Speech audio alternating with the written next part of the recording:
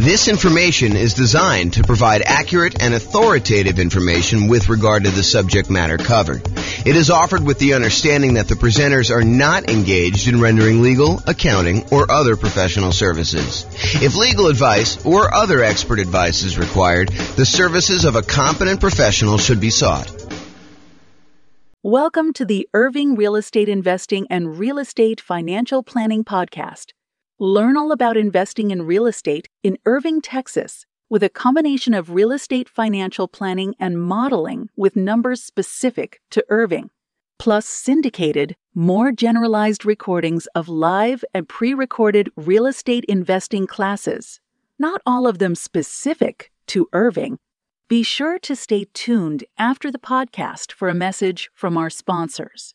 All right. Good evening and welcome, everyone. I'm James Orr. Tonight we're doing an intro to buy and hold real estate deal analysis. That's what the class is we're doing here.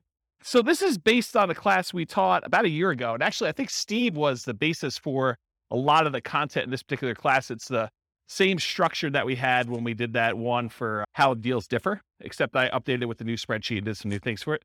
So it's been about a year or so since we did that. I think it was back in like June almost, right? I think that we did it. So that's what you're going to get tonight. Last time we did this, it went over 2 hours. So I'm going to try to go really fast, but if you have questions, do let me know. And I do move pretty quickly. So there you go. You can download a copy of the spreadsheet on realestatefinancialplanner.com/spreadsheet. This is the brand new version that you guys all have a handout on.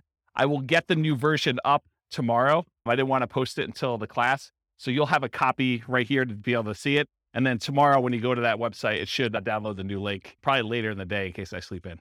All right. So the color-coded, yours is not in color, but if you could see up here, anything that's in a manila cell, like this little light yellow, those are fields that you can fill in, okay? Anything else you should not be able to edit at all. The blue ones are calculations. They're like gray background with the blue text. So those are things that you are calculating. You should not try to edit those at all. So that's what we're going to be covering. All right, so what's different? What's the same when we're analyzing deals? That's primarily what we're going to be going through. How does deal analysis differ for single-family homes, duplexes, triplexes, fourplexes, commercial properties? Those are all going to be kind of questions we got tonight.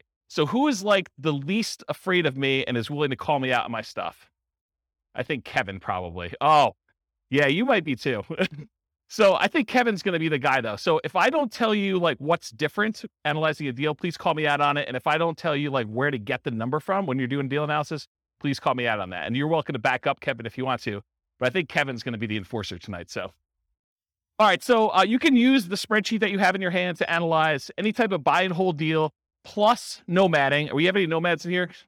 Quite a few. Okay, good. So you guys can use this as your deal analysis for doing that. House hacking, any house hackers? Renting out rooms and stuff. Yep. So you can use the same deal for that. Partnerships, lease options, lease purchases. You technically can use it for this, although there's going to be improvements made that allow you to do even more advanced partnership type analysis. You can do it for the rent part of BRRRR, but it is not designed for you to go figure out buying a property, doing the rehab and getting your money out. That's not what this spreadsheet was designed for. So it's probably not great for that. You could probably make it work, and it's not designed for fix and flip. That's a totally different spreadsheet. Any questions on that? Back to my old habit of asking if there's questions, just turning around, keeping on going. So call out if you got questions and we'll get you the microphone. And so we're going to cover tonight what deal analysis and how does that change based on the type of property you're analyzing, and then where do you get the values from? That's what Kevin's going to be enforcing. And so I'm going to walk you through each input and do that. So tonight, one of the things I struggle with is, how do you teach an 8-hour class in 2 hours? How do you teach someone how to do everything you need to know for deal analysis in a single 2-hour session? It's really, really hard to do. So what I decided to do is help you with just straight up how the spreadsheet works, what you're going to enter, where you get the numbers from. But what I didn't decide to go into, which we have a 2-hour class on by itself, is what makes a deal for you. So that's more like establishing your buying criteria. Like, how do you determine when you put the numbers in there, should I buy this or not? So there's a 2-hour class on that already. I'll probably reteach it at some point in the future. And then there's like 2-hour classes on like individual fields in the spreadsheet. There's a 2-hour class on how to get rent comps. There's a 2-hour class on insurance. There's, a 2-hour class on PMI. So there's no way I can teach you 2 hours of PMI, 2 hours of insurance, 2 hours of rent comps, 2 hours of, all these different things in one night. So tonight's going to be sort of like how to use a spreadsheet, how to do deal analysis, And then I'm going to ask you at the end to go do deal analysis for yourself. Go do 100 deal analysis examples so that you get good. And then you'll determine, hey, what is a deal in my marketplace for me? Like if I'm looking at 100 properties, what is it going to be that's going to be a good deal? What's not going to be a good deal? Okay, so that's what's going on there. All right, so follow along in your spreadsheet. And my intention of giving you the big version of the spreadsheet, not just giving you a small one, is for you to take notes right on this. So go ahead and write notes. Anything that you think is important for you, go ahead and do that. The second handout you have is all of the overrides. You're not really going to do anything with this tonight. You might make one note or two, but it's really just for you to know that there's a reference for it. There's a whole separate tab, which I'll show you where it is. Okay. The primary thing you're going to take notes on is that big one. And if you need to turn the other sheet over on the back or make some notes, you can do that too. Okay. So let's go over like what you're looking at so you know what's happening with the spreadsheet. So section 1, everyone see it on theirs? Everyone know we're looking at that big sheet? Section 1 is all your inputs. And my intention of making this spreadsheet the way it is simplify the number of inputs you need and don't clutter the spreadsheet with a whole bunch of extraneous data that you don't need, right? You guys may have seen other spreadsheets, used other spreadsheets, and you may have been like, what number do I look at to determine if this is a deal? Or like, why are all these extra numbers here? Do I ever use those? And until you've used it 100 times and realize, hey, look, I'm only looking at a few numbers on here, it's all extraneous. So what I did is I said, if they're all extraneous, why do we even put them on there? Why don't we just hide them onto like another page of the spreadsheet? And so that's what the intention was. So all of the stuff that's going to be on here tonight is going to be really simplified right here. And then all the stuff you need to make decisions is over here on the right. And if you need to drill down, you have the ability to do that in the other tab, but you don't have to. Does that make sense? Does anyone use the new spreadsheet a bit? Yeah. Is it better for that? Is it like easier to use, kind of like once you get used to it? Yeah. So Andrew says, yep. Okay, so inputs, number 1, that whole section is going to be your inputs. Number 2, that big green button on there, it's not green on your sheet, it's black and white, but the big green button, that's if you take your deal. Once you've got to analyze, if you want to export it right to Real Estate Financial Planner in order to do additional portfolio analysis type stuff on there, it's a one-click export. I got tired of copying stuff from my spreadsheet to the Real Estate Financial Planner software, so I fixed it. I wrote the spreadsheet so that all of the fields line up with Real Estate Financial Planner. And you can just do one button, it clicks over and copies it to your own account. Okay? The number 3 part is like the professional information of whoever gave you the spreadsheet. I'm going to be licensing out the spreadsheet to other real estate agents and lenders and people in other markets, and they'll be able to put their own information in there for a fee. So right now it's got my contact information on there. And then number 4, it doesn't show up in your sheet, but it's the different tabs on Excel. So if you're in Excel, there's an inputs and dashboard tab. That's this page. And if you click on the overrides, that's going to be that second handout I gave you with 3 pages. That's where all the extra stuff is, in case you didn't know. All right. And by the way, it's been a long time since I've done live classes, and I've not said this a lot. If you have questions, interrupt me, because I'm just going to keep going. Yeah, Rob. On the previous spreadsheet, correct me if I'm wrong, there were sort of 2 different slots for Yep. mortgages if you took out a second mortgage, which I always used to treat as like a HELOC, almost like a slot for HELOCs. Yep. Would that go under other expenses these days? Because I see that the mortgage section has, like you say, been simplified. Yeah, so that's a really good question. And I always felt on the spreadsheet you're referring to that was kind of janky because most people didn't do it right. They didn't actually do their HELOC loan kind of configuration correctly.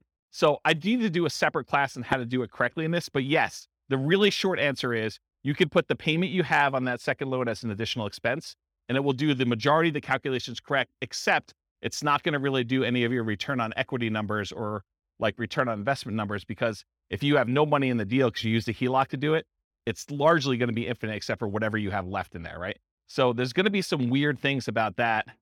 You probably could force it to work, and you're a smart guy. I bet you could figure it out, but I do need to teach a class on it. Yeah, and they have like 10-year limit, 10-year low terms, all these types of things. Yeah, there's like limitations on how long it stays out there, and a lot of them are interest only. So there's some weird stuff. I probably do need to teach a whole class. If someone wants to drop me an email, I'll make a note to do that class. I can email you. Okay, awesome. Thank you. All right, whoever has the mic is now the person in charge of running the mic. Okay, so that was section 4 for the overrides, which I covered there. And then 5, 6, 7, 8, 9, 10, 11, 12, 13, we're going to cover those on separate slides, but those are all the fields for making decisions. That's all like the output. Once you enter your numbers in section 1, it does all the calculation. It updates all these charts for you. So all you need to do is look at these charts and decide is this a deal for me or is it not a deal for me? Should I pass on it? Okay. So I'll go into these in detail, but they're all listed here if you want to see it. But basically, I'm going to do a separate slide for each of them and I'll go into detail about it. Any questions? Am I going too fast? So I know I have a lot of ground to make up. Nope. Good. You can. I'd just leave it on if I were you. Just don't be whispering crazy things on there, lest you hear it forever on the microphone. Yeah, exactly. Okay. So the question we get a lot is, hey, the spreadsheet is locked. Can you unlock it for me? The answer is no. Okay.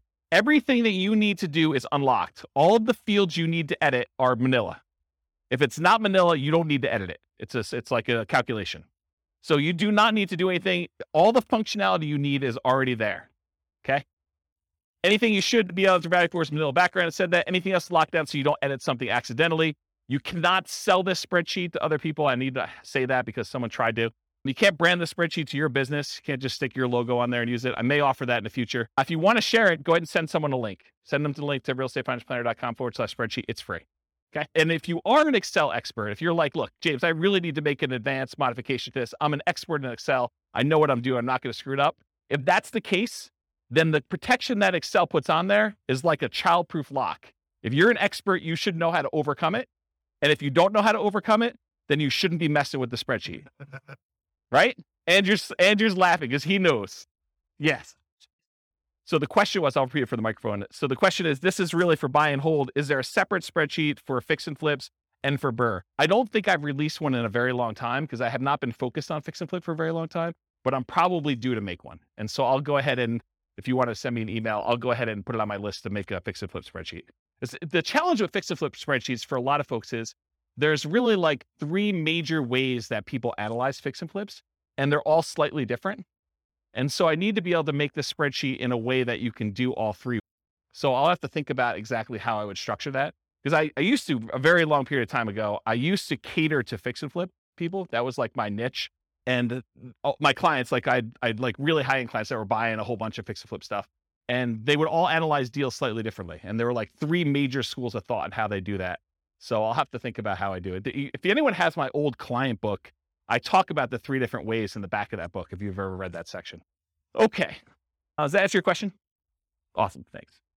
Okay, cool. So if you want to edit it, you need to know how to like do the childproof doorknob. If you don't know, don't be messing around with it. Don't ask me for the password. I'm not going to give it to you. Okay. Optional overrides. So this whole handout you have here, this is an example of all the overrides. This is the section I'm talking about.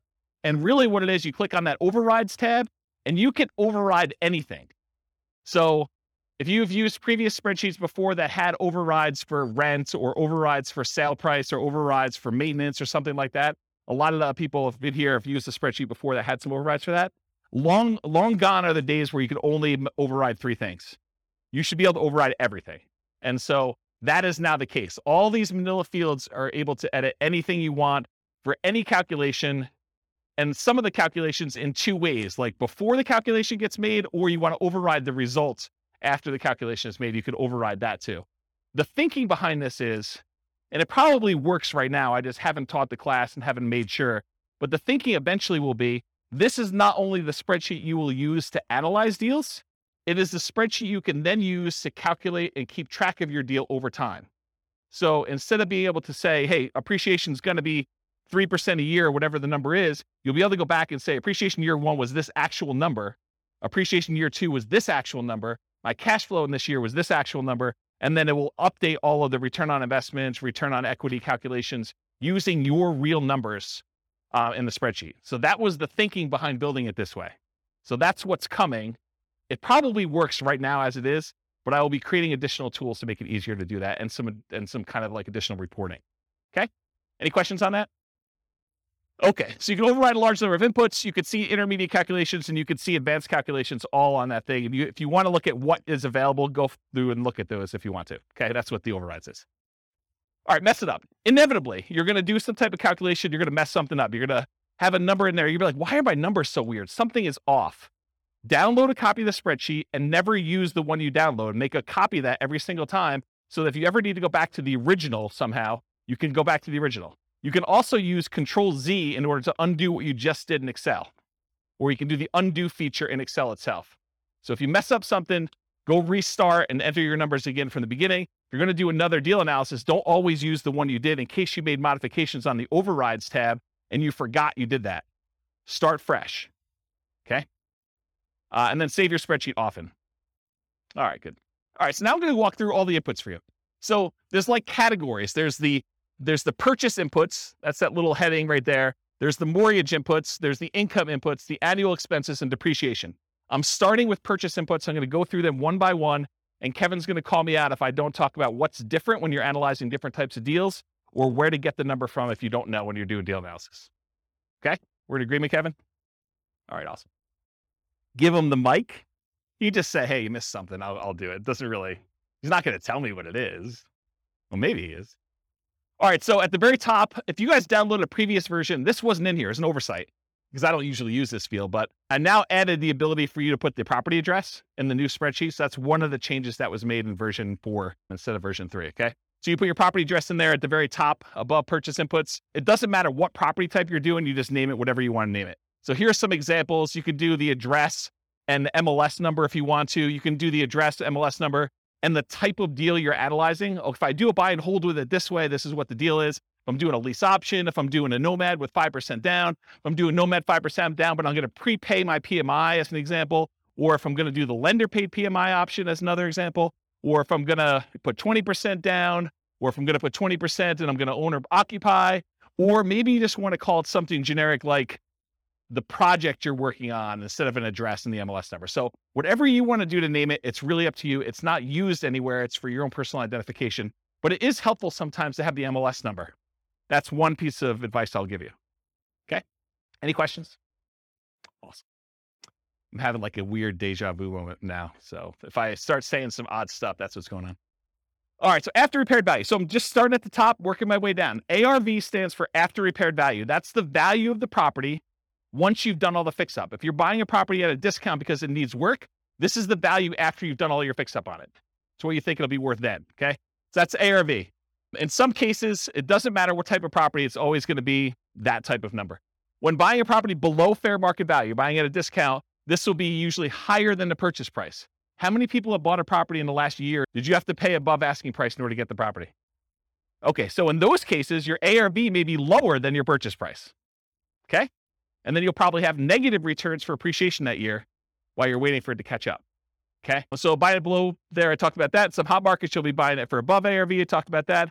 Sometimes in this field, instead of just entering a number, especially with like new construction, I will sometimes use it as a formula. So in Excel, I'll say equals 450,000 plus 10,000 for the backyard, plus $12,000 for a fence, plus $3,000 for the appliance package. And so I'll just add up what all the values are instead of just putting in the total of being whatever it is, 500,000 after everything. Does that make sense? Because then I can go look back and say, why is it so much more than what I thought it was? What did I add in there? And I can look at them all individually. Cool? All right. So purchase price, this is the same regardless of whatever type property you're doing. When buying in the MLS, it's very common to have the purchase price equal the ARV. That is probably the most common situation. However, in our market right now, it's crazy. But, markets go in cycles. And, next year, 5 years from now, we may be able to buy properties at a discount. We may be, a little bit overpriced than people are doing stuff. And you come in under asking price in order to get your offer accepted. Who knows, right? Everything changes. So right now, though, it's pretty common to be above, but it's pretty typical over a very long period of time for them to be equal. Sometimes I'll even put in as a default that these fields equal each other. So I only have to edit one and it will just automatically update it for me. And that saves me a little bit of time, very little time, but it does save a little bit of time. If you're a real estate broker, any real estate agents in the room besides Steve? So if you are too? Okay, great. So if you're doing real estate and you're buying it and your real estate license, you can actually put in your purchase price, if you're taking your commission as a discount, you can do 0.97 times whatever the price was in order to do that calculation. So you can actually do the calculation in there in order to figure it out for yourself instead of having to do that. But all real estate agents can multiply by 3%. It's like a God-given gift for real estate agents to know how to do that. All right. Any questions on that? Sweet. Seller concessions. So a seller concession is when a seller gives you money to help cover some of your closing costs to buy the house. To be 100% clear, you cannot have a seller give you any of your down payment. You always need your down payment, but seller concessions can cover closing costs. They can cover things like buying down the interest rate on your loan. They can cover some prepaids. but they can't actually give you part of your down payment. So if you need 5% down or you need 10% down, you always need that amount. You can't use seller concessions to overcome that. All right, so seller concessions, that's that field right there. You enter in the dollar amount you've negotiated with the seller. You do this at the time of contract. So when you're negotiating the deal, you do it then.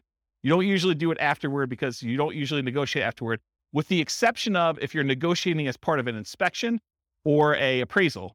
Sometimes you can negotiate and get the seller to give you seller concessions instead of adjusting the price. You put in the dollar amounts that you negotiated, and then we put in the percent. Why do we put in the percent?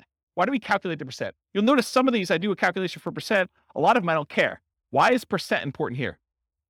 Because loans limit how much you can get in seller concessions. They may say you can only have a maximum of 2% in seller concessions on a certain loan type. And so I want to show you what that value is so that you can see if you're over it. You talk to your lender to find out where you get that information from. Often you'd raise your offer price to include seller concessions to rules and some closing costs for the loan. And the reason you might do this is because it can improve your cash-on-cash return on investment. But the idea is, let's say you're trying to buy a $400,000 property. You could go to the seller and say, look, Mr. Seller, I know you've got this property listed for $400,000. I will offer you $405,000, but I need $5,000 back to cover some of my closing costs. So you're voluntarily paying them $405,000, $5,000 above their asking price, but you're asking for that back. So they're netting $400,000, the same amount they originally had on there. Does that make sense? Okay. So you would do that to improve your cash-on-cash return on investment. When you do your deal analysis, do it both ways and see what I mean. Go ahead and do it where you pay $400,000 and that you've got to come out of pocket for $5,000 for your own closing costs, or do it where you offer them $405,000 and you actually have $5,000 in seller concessions, and see how that impacts your returns. See for yourself. Okay. The property must still appraise. You can't say, hey, listen, I'll give you $405,000 and the property's only going to appraise for $400,000, because it doesn't matter. The seller's going to come back to you and say, look, didn't appraise. We were going to try to get you $5,000 in seller concessions. It's not going to go through. We're going to take some of those back. And maybe all of it, maybe more than all of it if it doesn't appraise for $400,000, or it may be partial amount. They may only say, look, it only appraised for $402,000. So I'll give you $2,000 in seller concessions. We'll adjust the price down to $402,000. Okay. This is all part of your negotiation. If you're buying all cash, seller concessions don't matter. Don't bother putting them in there. Don't bother negotiating if you're going to pay cash for a property. Doesn't make any sense. And at least in Colorado, and this may vary in other markets, but at least in Colorado, if you don't use your seller concessions, if you ask for $5,000 and between all of your prepaids and your buying down your interest rate and everything else, if you don't use the full $5,000, the seller gets the difference. So if you don't use it all, you lose it. Not the whole thing, you lose the difference, whatever you're short. So make sure that you're using that whole amount. Okay? Any questions on that? Down payment percentage. If you ever wondered, hey, James, why do you sometimes have us put in a percentage? Why do you have us sometimes put in a dollar amount? Part of it is what you're likely to get as a number. And part of it is what we need for the real estate financial planner when you export it. Okay.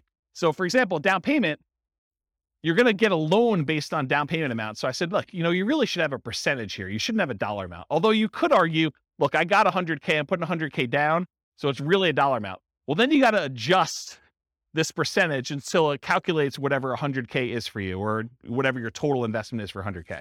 Okay. But in most cases, you're saying, look, I'm doing a 5% down loan. I'm going to put in 5%. It's going to calculate it for me and tell me how much I need. That's the majority of the times the way it works out for people.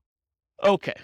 So you enter in the percent, the spreadsheet tells you the dollar amount, does that calculation for you. The down payment percentage will vary depending on the property type. If you go do certain types of properties, it's going to be a different down payment amount. And the loan.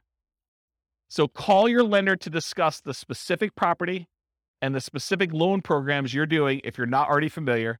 And then before you make an offer on a property, that's a really good time to double check. Because it sucks for you to go ahead and say, I think I know the loan I'm getting. You make an offer and you find out you can no longer get that loan, or loan programs have changed. You don't qualify for that loan, or something else weird has happened. So you want to double check as close to when you're making your offer as possible. See the financing classes. I mean, I can't teach 2 hours worth of financing in the middle of a deal analysis class, but there's like lots of financing stuff. Here's the really short version. Detached single family homes, like regular houses, owner occupant, if you're living in the property, there's a couple 0% down loan programs. USDA is one of them. It's for rural properties. VA is another one. It's for veterans. And then I heard a couple banks had some 0% down owner occupant programs. 3% down is a conventional loan program you can do. You can buy a house with 3% down conventional. 3.5% down is the FHA. 5% down is conventional, and you could do more than that. You could do 6%, you could do 7%, you could do 10%, you could do 15%, you could do 20%. Once you get above 20%, you no longer have private mortgage insurance. So that's kind of a key thing. Although I wouldn't be afraid of PMI in most cases. So typically 20% or more to avoid private mortgage insurance. If you're doing non-owner occupant, if you're buying this property as an investment, typically the lowest you can do for a down payment where you're not going to be living in the property is 15% down, and that will have PMI. Then usually you do 20% down to have no PMI as a non-owner occupant as an investor, and 25% is another common one where you get usually a pretty significant benefit in interest rate. Okay? Condos and townhomes, it's similar to detached single-family homes. If it's non-warrantable, it may be more. Duplexes, triplexes, and fourplexes, you could do owner-occupant with those. You have to move into one of the units, and you could do either the 0% down VA loan for that. So you can move into a duplex, triplex, or a fourplex if you live in one of the units, and you can do nothing down. That's the VA loan, the only one you can do for that. Or 3.5% down FHA. Okay, so that's the two most common ones for doing owner-occupant in the multifamilies. So if you're doing house hacking and you want to move into a duplex, triplex, or fourplex, if you could find one where the numbers make sense, then that's typically. And then for non-owner occupant, it's typically 25% down for this. Okay. 5 units, these are usually considered commercial properties. Owner occupant loans are usually not available. You can move into one of the units and get some type of owner occupant financing with there. So once you get the 5 units and above, that VA or FHA loan is usually not an option for you. Non-owner occupant, typically commercial financing with at least 20% down. It's often variable interest rates. So you're risking the interest rate market as it moves. Sometimes it'll be, fixed for 5 years and adjust, and fixed for another 5 years and adjust, and fixed for another 5 years and adjust. But it's variable in some form. It's not fixed for 30 years. And a lot of times they will have balloon payments, meaning that you may be making payments as if it's a 30-year amortizing loan, but you get a balloon at 15 years or 20 years where you have to pay the whole thing, the whole balance that remains at the 15-year point. And a lot of times the amortization periods are less than 30 years. The amortization period means over what period of time does a loan get paid off? So a lot of times when you do traditional financing, VA, FHA, conventional, it's usually a 30-year payoff period. These tend to be less than that, which means your payment's going to be significantly higher, which means the deal needs to be much better, or you need to put a lot more down in order to have a cash flow. Okay. Any questions on down payment? All right, there's a couple more slides on down payment. So down payment for nomads and house hackers. So for nomads and house hackers, we typically suggest you analyze the deal as if you were buying it with 20% down. Why? Why would I tell you, hey, look, I know you're doing 5% down or 3.5% down. Why would I tell you should analyze this as though you're putting 20% down? Anyone know? Yeah, so Steve just hit it on the head. So basically, you want to look at it, if I were buying this property as an investment, because it's going to be a property that you probably are converting to investment after some period of time. So we want to look at it and say, would I buy this as an investment property? And we do that by looking at 20% down. If I were going to do this with 20% down, does it make sense as an investment? But we're choosing not to invest 20% down when we're doing these house hacking nomads. A lot of times we're putting 5% down or 3.5% down. So what you do is you analyze it as if you put 20% down. Then you go back in the spreadsheet and you look at that and you say, okay, 20%, yep, okay, it looks like I might consider this an investment. Then you go back and you say, okay, now I'm putting 5% down. And sometimes you get a better interest rate by doing owner occupant most of the time. So you're going to change the interest rate too, and you're going to reanalyze the deal with the 5% down, and you're going to look at it. In a lot of cases, you're going to have negative cash flow. So if you bought it with 20% down, maybe you have slightly positive cash flow. With the way prices have been going up very recently, because we've been seeing this massive increase in prices, and interest rates have gone like crazy the last 3 months. A lot of these properties with 20% down are not going to have positive cash flow. So if you look at it though, and now you do it with a 5% down, you're probably going to have even more negative cash flow, or negative cash flow if you didn't before. Now you got to say to yourself, okay, and if I don't have to put up an extra 15% down, if you're buying a $400,000 property, put 5% down, that's $20K if my math is correct, instead of having to put up $80,000. So instead of having to put up $60,000 more, am I okay with $200 a month negative cash flow? And you need to make that decision for yourself. That's why we do the 20% down first. You analyze it to see if it makes sense as a regular investment.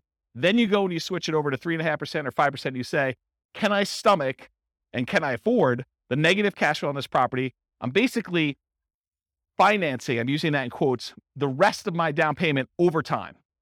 instead of having to come up with that extra $60,000, I'm saying, can I afford $200 a month for the next few years until rents increase and I no longer have negative cash flow? Does that make sense, everybody? It's kind of an important point. Okay. So once you're done analyzing with 20%, reduce the down payment to your owner-occupant down payment, whatever that's 0, 3, 3.5%, 5%, and change the interest rate if you're doing that, if you're getting an owner-occupant rate. And often this will result in negative cash flow. You're financing the rest of your down payment. Do you have positive cash flow if you put 20% down? That's usually what you'd use to make your decision to buy it as an investment. And then how long will it take for the negative cash flow to equal your missing down payment? So if you're doing, I don't have to put up $60,000, but it's going to be negative $200 a month. How many months could you go before you got to that $60,000 that you had to put down, that you didn't? I like to look at that number and say a long time. Okay. And then are you okay with this negative cash flow? And then I usually throw in the curveball because you get tax benefits of owning rental properties. Are you okay with the negative cash flow plus the tax benefits you get by owning the rental property, which is called cash flow from depreciation? That's calculating the tax benefits you get times whatever your tax rate is and how much cash you'll get back on your tax return or less you can pay in on your taxes if you're taking your normal exemptions from your paycheck. And if those two combined, you're okay with that, then you can make your decision whether you want to move forward or not. So when we add regular cash flow plus cash flow from depreciation, the regular cash flow you have plus the tax benefits of owning the rental property, when we combine those together, we call that true cash flow. So whenever you see a reference to true cash flow on this spreadsheet, that's what we're talking about. And I'll jump ahead here because you guys have the handouts in front of you. But this first box where it has like these three things, this first box here, if you ever see it, that shows you your cash flow. It shows you your cash flow from depreciation. And then it adds them together for you in that third bar and shows you what your true cash flow is. So this is a really easy decision for you to say, this is my cash flow. This is my cash flow from depreciation. And this is both of them combined. And you could see they're split column charts to show you which one is which. It's just visually adding them as a sum. Does that make sense? Okay. That's why it's done that way. And I talked about this. Okay. Down payments. There are some really unusual situations. I just want to bring them up to your attention in case you're doing some crazy stuff. If you're buying property subject to or getting really creative, there is a chance you could have negative down payment percentage where let's say the seller overfinanced their property. They took out money in a cash out refinance. And now you're about to buy that property subject to where you're making payments on their existing loan. And they may be giving you money in order to come in there and take over that debt. They're going to give you part of the cash out refinance that they got in order for you to take the deal. In that case, you could have negative down payment. It's really rare, but I just wanted to bring that to your attention. I didn't going to dwell on it. Okay. All right, closing cost percentage. You enter the percentage. The spreadsheet tells you the dollar amount. It's typically the same regardless of property type, although the amount can vary a little bit. The amount of closing costs tends to increase with the loan type and the purchase price. The more expensive the property you're buying, the more expensive closing costs tend to be.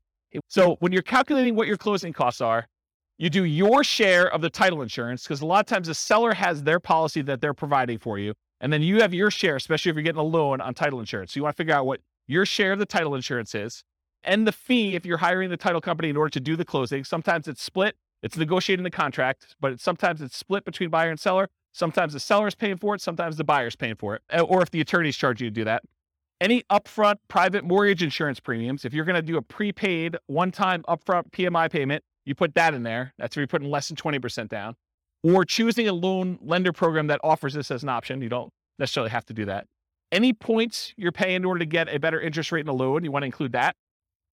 In some cases, you choose to take a higher interest rate and have the lender credit you back some money so that you have lower closing costs. So you call the lender and the lender says, hey, look, for a par rate, I'm not going to get into details, go watch the financing classes, but for a par rate, it's, 5%.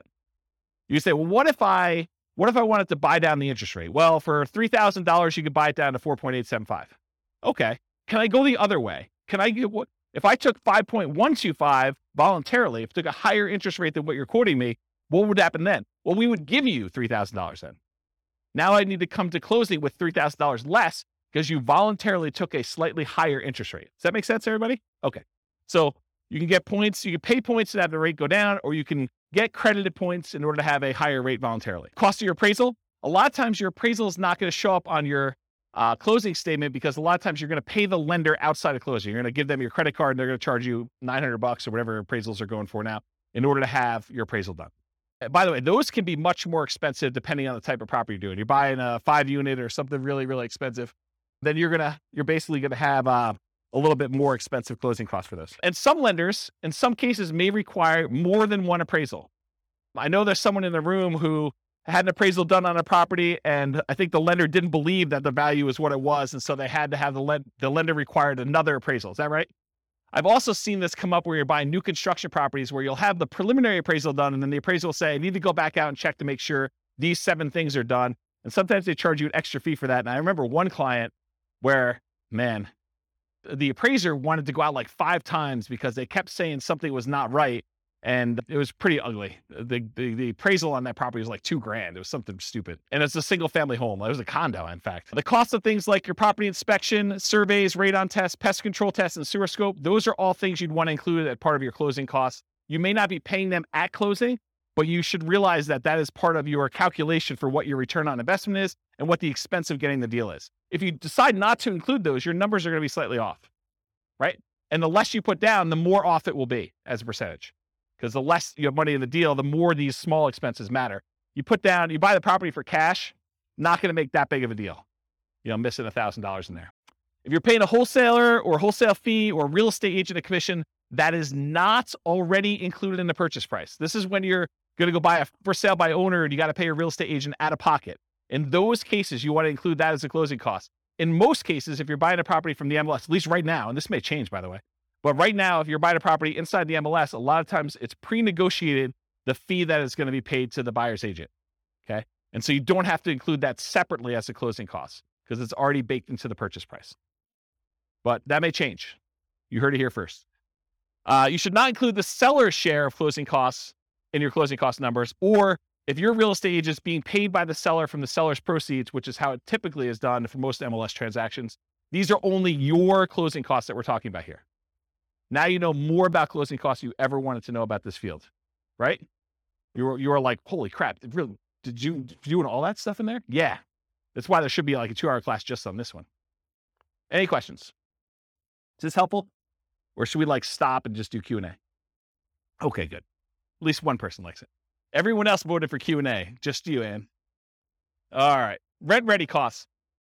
So rent ready costs are all those expenses you have after you acquire a property that you need to do in order to get a property ready to rent. It's all the stuff the property needs. It's the same regardless of property type, although it varies depending on what property you have. So really, this is like you go and you have your inspection done and the inspector lists, 14 things that need to be done to your property. They're not worth negotiating over with the seller because you really want the deal and you're not going to get nitpicky. Maybe you said to the seller you were not going to give them a list of things. That goose is on top of that roof. That's crazy. Yeah, this is literally squirrel going on right now for my ADD. There's geese on the roof for those that listen to the recording. Where was I? Rent ready costs. Oh yeah, so basically you're there, Steve. You're buying a property, you basically negotiate with the seller that you're not going to get nitpicky about things. So when you get your inspection report back, there's 14 things that need to be repaired. So you need to do those things in order to have the property get ready for rent. You got to put that money somewhere. You put it in rent ready costs. You say, look, I got to set aside $2,000 or whatever it is to do this. And I will tell you, if you're always putting zero in here, that's probably wrong because almost every property needs to be at least cleaned. Something needs to be done to that property. So unless you're putting $500 or $1,000 in here, it's probably incorrect. Yeah, at a minimum, you're changing the locks. So some people do their own block changing, but you got to put time in there and, buying the stuff. Yeah, you got to buy locks. Yeah, so there's something in there, right? You're doing that. Although I've seen, it's scary. I've seen people not change locks on properties. Yeah, you have to call locksmith to get it done. Okay, so that's really what it is. If you have any imminent repairs or immediate things, you put it in there. Cost of materials and labors, others and your own labor. So not just hiring someone, but your labor to do this. Any upgrades for new construction you're not rolling in. So if you're buying a new construction property and you can't roll in blinds or you're not going to roll in landscaping or backyard fence, this is where you put those numbers. Okay, I said it's highly unusual. An unusual situation. If you're being paid to purchase the property, you could include that fee in rent ready costs. So if you're thinking about, the subject to example, you could put it in there as another way of doing it. Okay, now let me talk about this weird one. So imagine for a minute, you're analyzing a deal and you're buying a single family home and it's got a tenant in there. And the tenant is someone who's lived in the property for 15 years And the reason they've lived there for 15 years is because the previous landlord always had a soft spot in their heart and they never raised the rent in 15 years. So for a $500,000 house you're buying, you're paying you $600 a month in rent. Okay. And that's problematic, right? So what do you do with that? When you analyze a deal and you put in $600, it doesn't look like a deal. So we're typically not doing deal analysis where you put in $600 a month for rent because it looks like a non-deal. Instead, what we're going to do is we're going to put in what the fair market rent is that you could get if this property was not rented to the $600 a month person. Okay. Then what you're going to do is you're going to say, okay, there's 7 months left on their lease. So I have 7 months of this below market rent that I've got to stomach. So really, let's say rent is $2,000 a month. So really you're $1,400 a month shy for 7 more months before you can turn this property over and get market rent. So what you should do in rent ready costs is you should take $1,400, the amount that you're short, multiply by the number of months left in their lease, because you're not going to renew their lease at $600. They're going to move out at the end. And now you're going to rent the property for fair market value. So you do $1,400 times 7 months, and that gets put into your rent ready costs. Because what you're doing by doing this, you're saying, look, I'm not going to do this below market rent and see my cash on cash there. What I'm going to do is I'm going to say, I'm going to set aside this amount of money, $1,400 times 7 months, and I'm going to have that sitting in a separate account. I'm going to consider it part of my initial investment in order to acquire the property. It's a cost for me to get into this deal. It's a one-time expense that happens because the property is under rented. And you're going to use that because then that becomes part of your denominator when you calculate your return forever, because it was originally an expense that you had when you acquired the deal. Does everyone understand why I did it that way? Okay, so that's what I'm talking about here. Dealing with properties that are already rented. Figure out how much above or below fair market rent your rents are and use the difference for the duration of lease. Now, this can happen the other way too. You could find a property where it's being rented for above what you think you can get. They hit a home run. Someone really wanted that property and they paid $300 more than that. So you could say, hey, look, I got this $300 premium on this property, and you can give yourself that as kind of like a reverse credit. Okay? All right. Any questions on rent ready costs? Sweet. All right. Total invested. So it sums up the amount for your seller concessions, the down payment, the closing costs, and the rent ready costs, and gives you a total amount invested. Some of those are negatives, right? Your seller concessions is a credit to you. So that's what total invested does. It's a calculation for you. You don't need to do it. All right. Next section, mortgage. So this is where I am. Following along on the spreadsheet. Go ahead and make notes wherever you want to. I'm on the mortgage section. The mortgage amount is calculated. It's done automatically. It doesn't change based on the type of property. The mortgage amount is automatically calculated for you. It's based on the purchase price and the down payment. Easy. Mortgage interest rate. Where do we get this from? The lender. Do you go to a website and look it up? How many people go to a website to look up what their mortgage rate will be? Yeah, ballpark. That's the problem, though. It's like, what do? You're off by a quarter of a point or an eighth of a point. That's problematic, right? That could oftentimes make the difference whether you're buying it or not. In my opinion, you should call a lender and find out. And this changes daily, and that's the challenge. But, you get in a good relationship with a lender, say, look, I'm looking at some properties today. What are rates doing?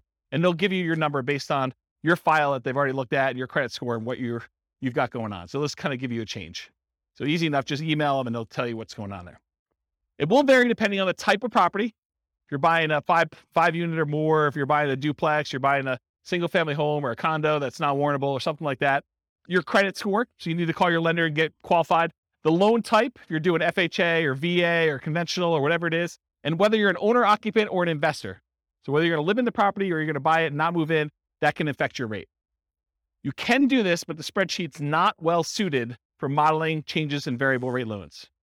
So you could go in there and say, I'm buying this property and it can become variable in year 4 and it could be within this range, and just rerun it a whole bunch of times and have it be formulaic, but I don't recommend it. If anything, go ahead and put in your worst case to see how it would perform if you had to. Or better yet, don't get variable rate loans. That's probably the best answer. All right, so I think I talked about that. Any questions on mortgage interest rate? You haven't called me out at all. Am I doing that good, or are you just sleeping? Okay, good. That's good enough. Loan term. So this is based on the loan you choose and can vary significantly. The overwhelming majority of the loans you're probably going to get if you're doing buy and holds with conventional financing, house hacking, or nomading is probably going to be a 30-year fixed rate loan. Okay, those are the loans we usually recommend. So in most cases, it's going to be 360 months for this field. If you're doing a 15-year loan, it's 180 months. You can use the formula here and say 12 times whatever number of years you're doing, but for most of you, it's going to be 360. You're just never going to adjust it. And it might be difficult to find 30-year financing for 5+ units, which we talked about before. but you're not going to be able to go ahead and get 30-year financing for buying a 12-unit apartment building. It's really, really hard to do. Any questions on this? All right, private mortgage insurance. There's a whole 2-hour class on this, so I'm going to give you the really short version. It's not usually used for 5+ units, any type of commercial buildings, because in those cases, you're usually putting at least 20% down. A lot of times, even more than that. It's used when you put less than 20% down on a property. There's an entire class on it. Call your lender for your exact number. You can't go look online and say, what's my PMI going to be? Because it actually depends on how many people are on the loan, what your credit scores are, loan to value, type of property. There's a whole bunch of things that go into it, and which company they're using. Certain lenders are required to use one company or pick from 3, and other lenders may be using totally different ones. And so you're not, honestly, when you're shopping for a lender, one of the things you've got to include in that, especially if you're doing Nomad and you're only putting 5% down, is what the PMI is from that particular lender and how that works in your favor or against you. Okay. So enter in the percentage of the original loan balance for this, or guess and check until it matches the dollar amount. So this is one of those fields where I think you're probably going to get a dollar amount, but the real estate financial planner wants it as a percentage, because in case you change the number on the property and you make copies of it and you're buying it as a template in the future, there's reasons we use it as a percentage there. But a lot of times the lender's going to tell you your PMI payment is $114.86 a month. So what you'll want to do is you'll want to go ahead and adjust the percentage until it equals that, whatever I said, $114.86 a month.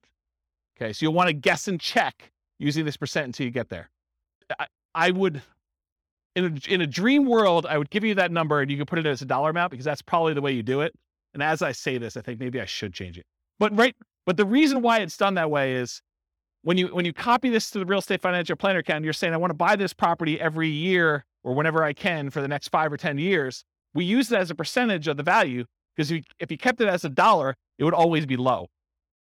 So I don't know, to be determined. If you guys keep using it and you want to complain, go ahead and email me and maybe I'll change it. Any questions on PMI? Yeah. You said earlier you wouldn't be afraid of PMI. Can you just No. expand on that for me? Yeah, so that's great. So PMI is very similar to that discussion I had where I said, look, you're not putting 15% extra down, so you don't have to put up that $60,000 more. PMI is just another expense, so you don't have to put up that $60,000. So if the PMI is $100 a month and you're negative $100 a month in cash flow, now you say it's $200 because it actually includes it in the cash flow calculation for you already. PMI is just part of that expense of being able to not have to come up with an additional $60,000. So you look at your numbers and you say, is this still a good investment for me overall? And am I willing to pay the PMI or not? And you just make a decision, right? If you're trying to acquire a property a year, you're trying to do dollar cost averaging or dollar value averaging, depending on how you look at it, for real estate instead of stocks, and you're doing Nomad, you're buying a property every year and you're moving in, you keep doing that, then PMI is an expense of being able to do that, because you don't have to come up with a full 20% down. If you can come up with a 20% down, maybe you don't even move in, right? You just kind of buy properties. But if you're doing 5% and you're kind of conserving your down payments, this is a way to do it, provided you have enough income to support that as you continue to acquire them. Make sense? Yeah. Yeah, it drops off after a period of time for a lot of loans. FHA, not. Yeah, so Nick in the back is saying, with the rapid appreciation we've had, it drops off pretty quick. And yes, that's true, but we don't always live in really highly appreciating markets, right? Like we could see whatever we've seen, 9% a year for the next 3 years, and then we could see some negative appreciation. We could see property values decline because we just gained 27% or 30% or whatever we did compounded. Maybe we're going to give a little back.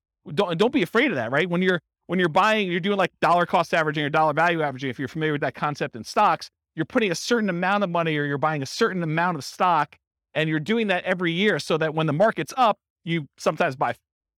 Oh no, is it not plugged in? Oh, so I was saying when you're dollar cost averaging, dollar value averaging, you're doing the stocks, when the stock market is up, you buy fewer shares for the same dollar amount you're invested. When the real estate market is up, you're buying one house, you're buying because it's the smallest unit you can do. But when the market's down, you're getting a better deal. So when the market is up, you're buying properties, you're kind of like riding the wave for all the ones you own, but the ones you're buying are a little bit more expensive. When the market's going down, yeah, you're losing value on these temporarily, but you're buying slightly better deals on the ones that are down here. Okay, so that's how I look at it, if you're thinking about it that way. Okay. All right, so the next field is, when do you drop private mortgage insurance at what loan to value? And so, as Nick said, a lot of lenders say once you get to 80% loan to value, they will drop the PMI payment off. So you can put in at what percentage your lender tells you here. Some lenders will tell you it's 78%. Some will tell you 80%, whatever it is they tell you. It's usually 78 or 80, depending on who it is that's telling you that. Sometimes they don't know, but put it in there around there. And so usually when your property value then gets to the point where you have 20% of equity, you're 80% loan to value, then your PMI payment can go away if you ask the lender, look, my property value is this.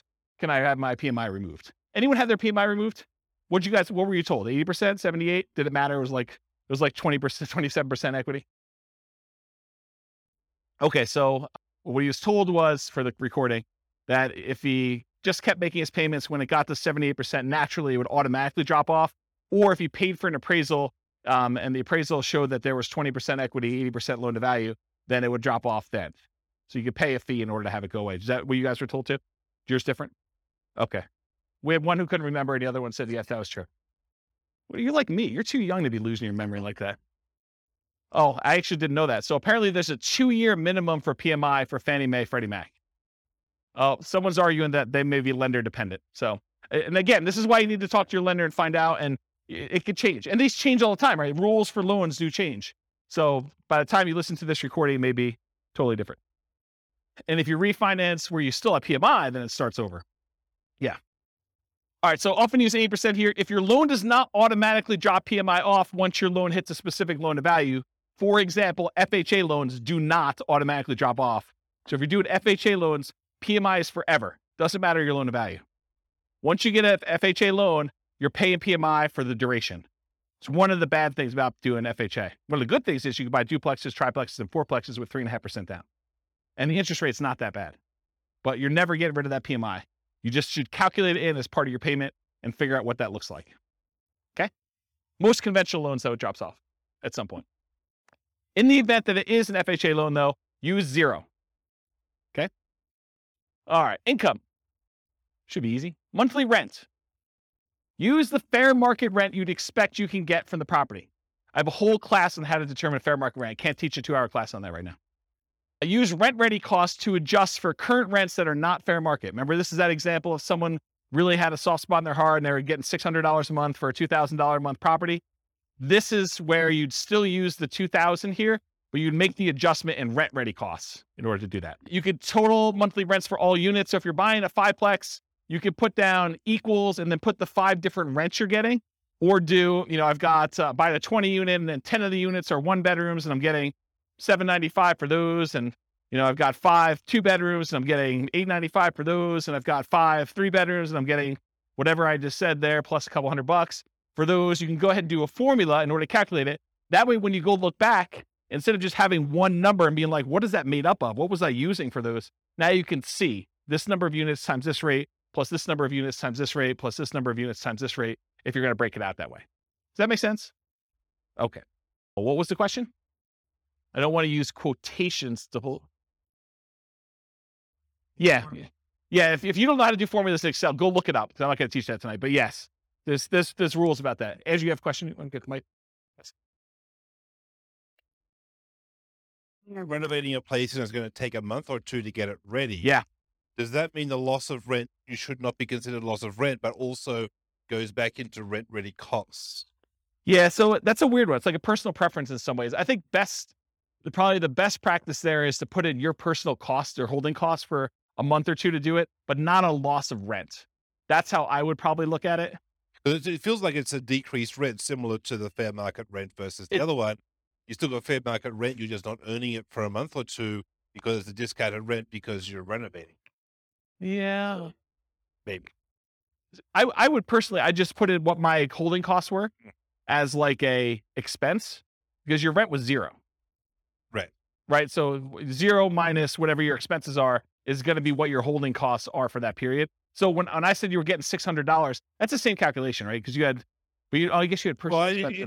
I'm thinking about the graph about the return in dollars for year 1, because there you're assuming you do get the full rental minus the vacancy. So I was sort of saying, well, that's what you don't get. Yeah. That's interesting. I'm also deeply about when the start of year 1 is, whether it's the day after you purchase or when it's rent ready. And I think it needs to be the day after your purchase. I agree with that. I think it's the day you purchase in case you have a 6-month period. This is sort of like Burr, right? This is the problem with the Burr property. and why the spreadsheet was not specifically designed for that, because that's what it is. You're talking about a BRRRR property. We have 3 months of holding costs while you do rehab, and then you're going to refi or you're going to keep the property and do it that way. So yeah, I'd want to think about that a little more. My gut tells me you put your holding costs in there, but you're saying...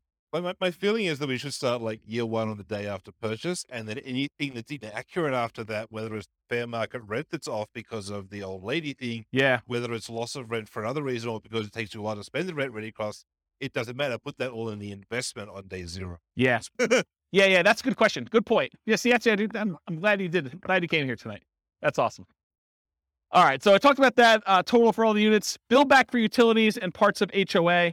So if you got a triplex and you have one central water line coming in, you're going to bill that back. Make sure you include that in here and stuff like that too. In our market, it's customary for the landlord to pay the HOA fee. That's customary in our marketplace. This may differ in other markets. In other markets, you may be able to pass it on. However, if part of the HOA is a utility or a benefit to the tenant, we may bill back. For example, garbage. In some of my neighborhoods, garbage is lumped in with the HOA. And so sometimes we'll break that out and say, hey, look, you have a garbage utilities fee. It's whatever it is, $25 a month. Or I have no idea what garbage is. $45 a month, whatever numbers it is. And so you can bill that back separately and pull it out of the HOA if you're thinking about it that way.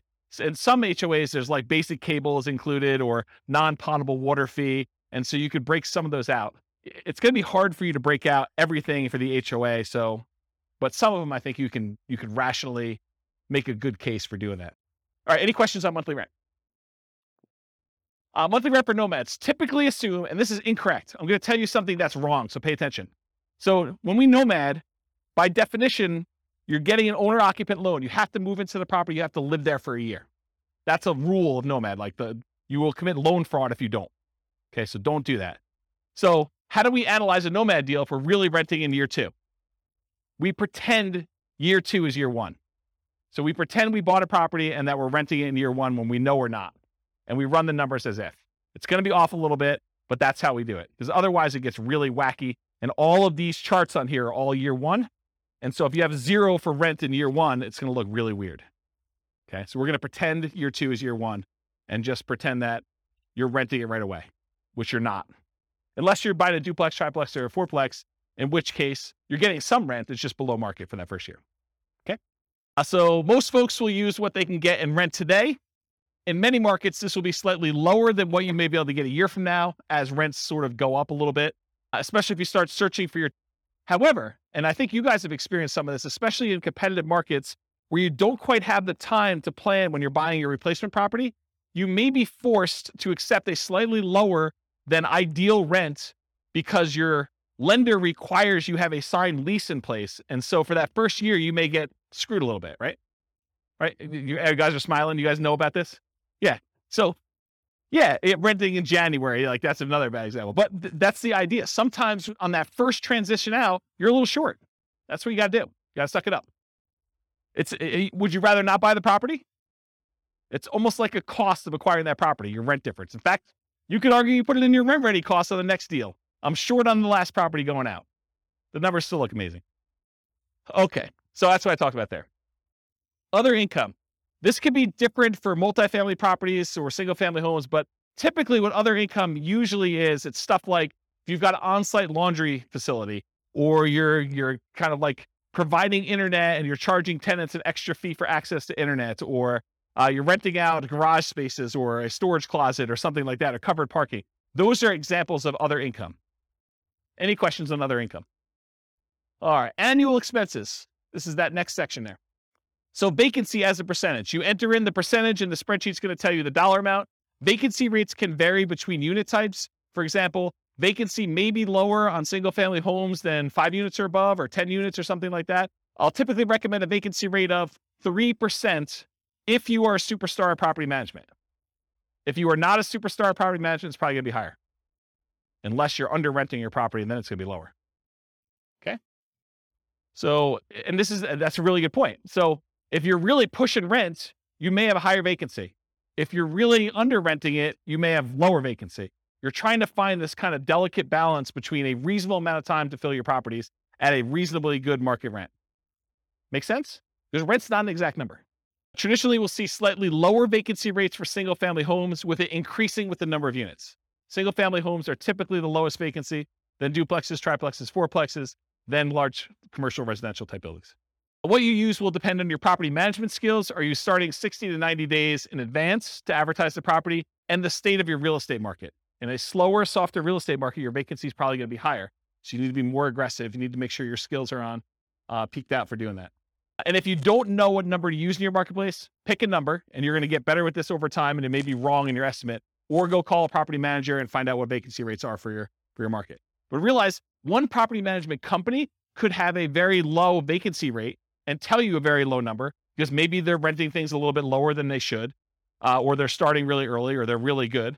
And another one you could call up, another company with a lot of units, you could call up and they could tell you it's much higher because they're trying to get top of the market rents, or they're kind of doing it once the property becomes vacant, or, it varies depending on the property manager and their skill level too, and the types of properties they have in their portfolio. And I talk about this. Vacancy rate is also a function of your rent amount. In general, the higher you're pushing rent, the higher your vacancy will be. Any questions on vacancy? Property tax percentage, you enter the percentage, a spreadsheet tells you the dollar amount. Regardless of property type, use the actual property taxes for the property.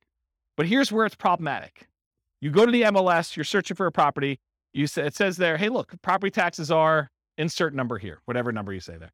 But realize that could be a senior exemption rate or a homestead exemption rate where the property taxes are artificially low and you don't know that. Okay. So you could try to find out what the overall approximate tax rate is for an entire city. You could go do research and try to figure that out, or you could look up a whole bunch of properties and put a spreadsheet together and kind of figure out what the average is for 300 properties to kind of get an idea, just to kind of figure out what it should be. And so you want to use a real number, not just automatically use what they have in there, especially if you're going in and buying a property and you've seen massive appreciation. Sometimes when you buy a property, the taxing entity will go and update it on sale. Sometimes they will always wait to every other year that they do the tax updates or whatever they're doing. So it depends on the market and how they do that calculation. But you could be at the tail end of an 18% appreciation run over those last 2 years, and property taxes could be 20% higher than what you thought they were going to be. So something to think about. Also, with new construction, you can't go look up what the value of the vacant land was and what they're being taxed at, because that's not like real life. You may have a period of time where you have a really low tax rate when you buy a brand new property, but in most cases, they update that pretty quickly.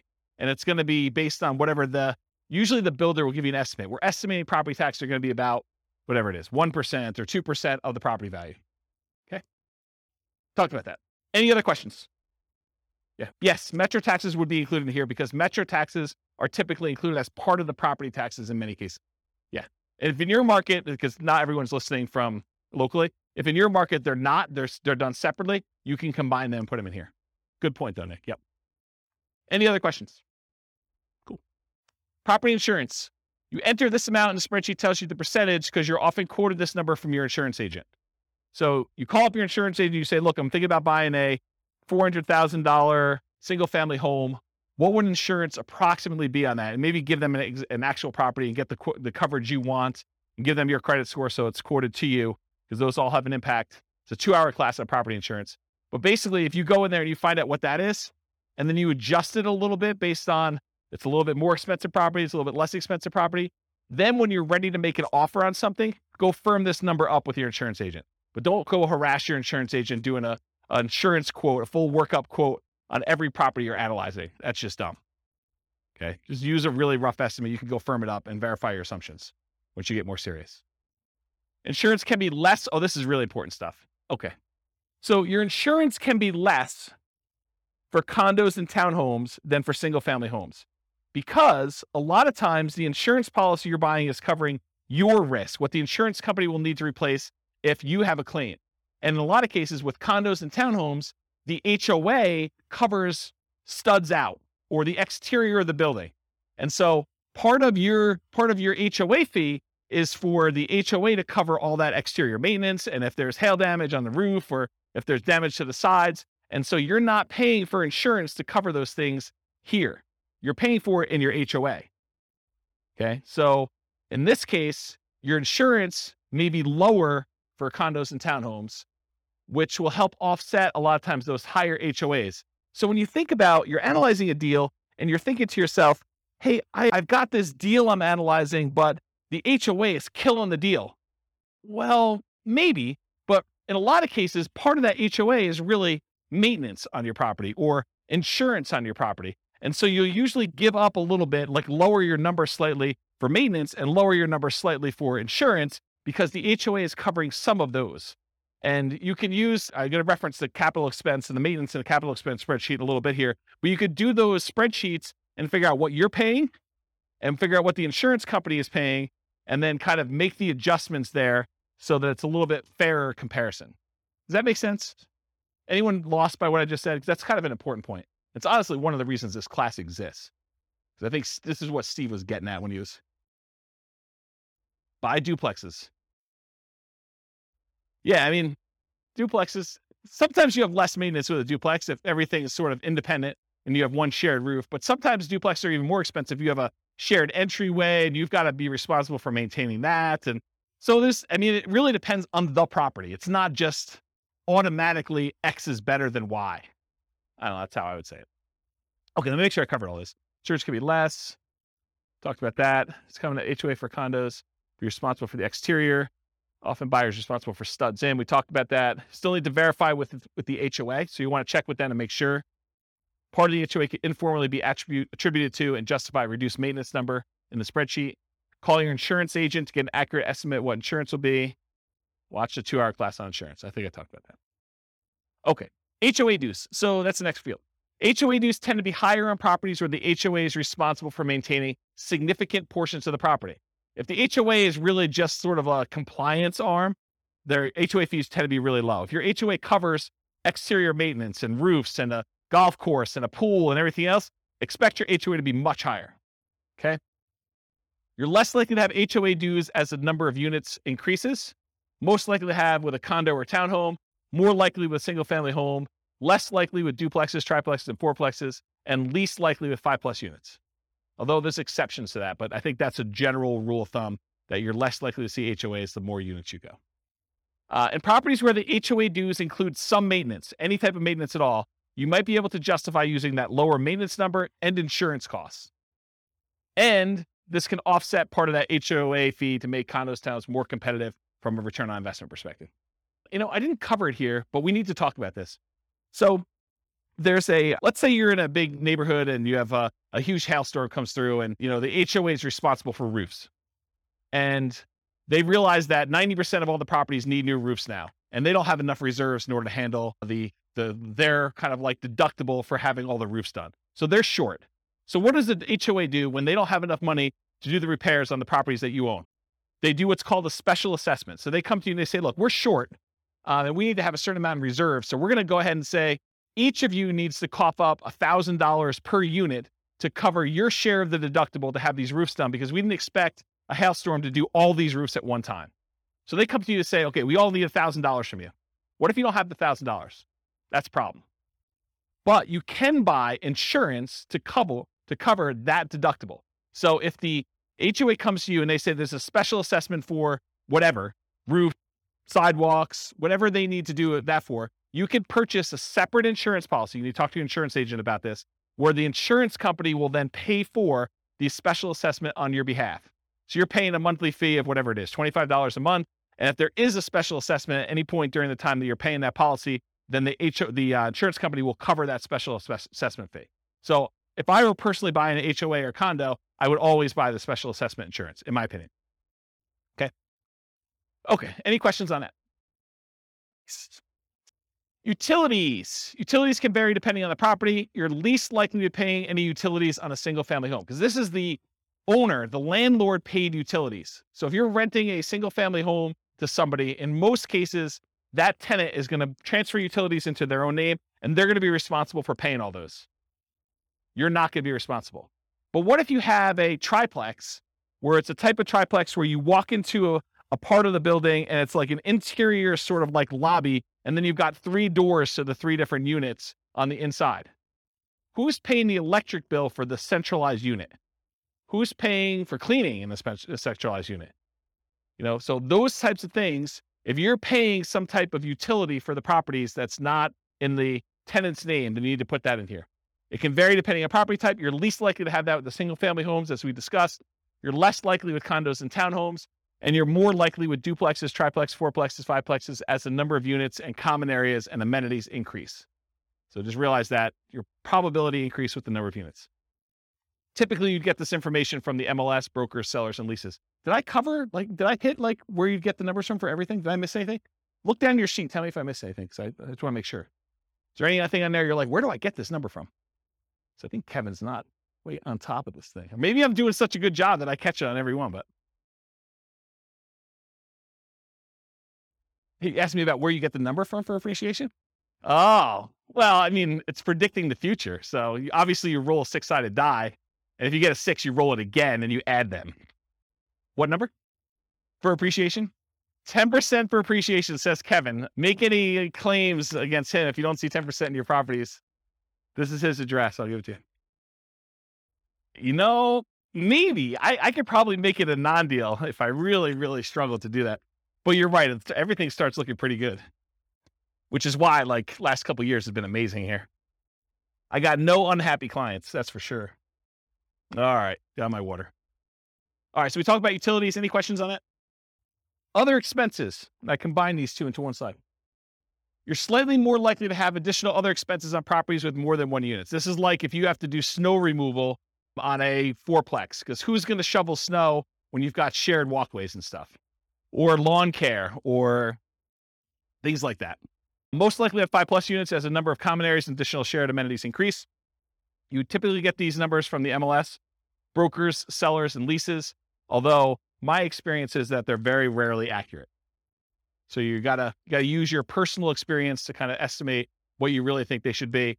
And it sure helps if you have other properties. You're like, oh, I have another 10plex and my landscaping costs for that are this. Let me go ahead and use that for this one. But if you don't have those actual numbers, sometimes it's really hard to estimate. All right, maintenance percentage. Maintenance can vary depending on the property type. It tends to increase as the number of units and the number of common areas and additional shared amenities increase. Think about this. If you got to maintain a central area, that tends to increase your costs. Single family home where you're responsible for all maintenance tends to be higher than condos and townhomes where the HOA is responsible for some maintenance. We talked about this idea. Part of the HOA can be informally allocated for maintenance instead. Some investors will include or at least mix in some capital expenses with maintenance. So if you haven't watched the 2-hour class on capital expenses, I would strongly recommend you watch that because it's mind-blowing. But the idea is that some things some people consider to be capital expenses are probably maintenance, and some things some people consider to be maintenance are probably really capital expenses. And so you try to figure out where the blend is for what percentage you use here and what percentage you use for CapEx. Just between the two of them, you need to cover everything. Think of it that way. So in that class on CapEx, I have a basic spreadsheet and advanced spreadsheet. I'll show you those, I think, on the next slide. And then keep track of your maintenance and capital expense numbers over time to get a better feel for your own numbers. And as we see periods of massive inflation, what should you expect to see with maintenance and capital expense costs? To go up, right? A lot. You were thinking they were going to go up 3% a year, and now we saw whatever inflation was, 9% or 8%, whatever number they're quoting you. Then realize you're going to see a pretty big uptick in that. All right, so advance for condos and townhomes where some maintenance is handled by the HOA.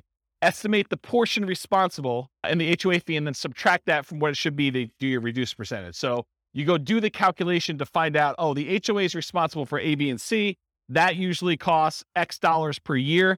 And my maintenance number is $3,000 per year. I can subtract the number that the HOA is responsible for. So I really only need to do this dollar amount, which is this percentage. So do that math for yourself. CapEx, same type of idea. They can vary depending on property type, similar to maintenance, except these are less frequent, often larger expenses. One of them I quote as a percentage of gross rent. That's maintenance. The other one I quote in dollars per month. Or this is annual, actually, so dollars per year. All right, these are examples of the two spreadsheets in that CapEx class. I really recommend you go watch those. This is the basic one. The basic one you put in the cost in today's dollars of all these different things that you're going to do, how frequently and number of years that you replace them. And then it will take an inflation rate into effect and tell you, this is what it will cost this number of years in the future. So this is what my yearly cost is that I need to save. And this is how much I need to save each month. So it tells you how much you need to save for the year's costs and how much you need to save for the month's costs in order to have all these things covered with inflation this number of years out for one use. So that does the basic one. The advanced one is more complicated because it does the cost in today's dollars, the frequency, and then you can put in how old the thing is today. So you may only have, instead of 10 years for an air conditioner, you may be 5 years in. So you really only have 5 years to save up to replace an AC. So that'll take that into account, and it'll adjust all the different years for all the different units. And then it also takes into account if you're putting money aside, what you're earning on that money in some type of savings account, and if you're increasing the amount you're saving each year with inflation or some other number. So the advanced one does a whole bunch of calculations. It's almost like cash flow planning for CapEx. And it shows you your account balance over time and sees if you ever go below zero, and shows you when they all happen and how big order of magnitude they are, like how large the expenses are. And it sums up all of them in this bottom one. So the advanced one is for someone who's like, yeah, I really, really want to know and have an understanding of CapEx. The basic one should get you close. Okay. Management does not tend to vary based on property type, although with some properties, especially larger multifamilies, you may be hit with your property manager minimums, which would make your percentage higher than you would have estimated. For example, if you're renting, you've got like a 20 unit and there's a whole bunch of like 1-bedroom units in there, like studio or efficiency apartments in there. And, they're renting for $550 a month and your property manager's minimum is $600 a month. You may be hitting the minimum with all those. So just realize that. You get this number from your property manager. And if your quoted property management fee is about 10%, you should probably expect it to be a little higher than that with all the extra fees they add on. So it's probably going to be 11 or 12. So if they tell you it's 10, it's probably going to be a little higher than 10. It's very rare, in my opinion and experience, that the property management number that they quote you is the actual expense you pay to them. Okay? Any questions on this? Yeah, Andrew. You want to? Are you counting like the first month's rent as part when that happens as part of that, or is that a separate? That's a really good question. So in this particular spreadsheet, I combine them all together. So you want to merge those into one. So if your property manager says it's a half month's rent every year for lease renewal or putting a new tenant in there, then you calculate out what the property management fee on all 12 months is, plus a half month's rent, and figure out what that would be as a percentage and do those. And then I'd probably bump it up for all the incidental expense in addition to that. So yeah, it's not intended to be broken out. In the other spreadsheets, some people will break out, property management, somewhat like steady state property management fee, and then they have like a lease renewal fee or a lease origination fee separately. I combine them into one rather than do two. Good question. Any other questions on this? All right, so this is the depreciation details on the bottom. So land value percentage.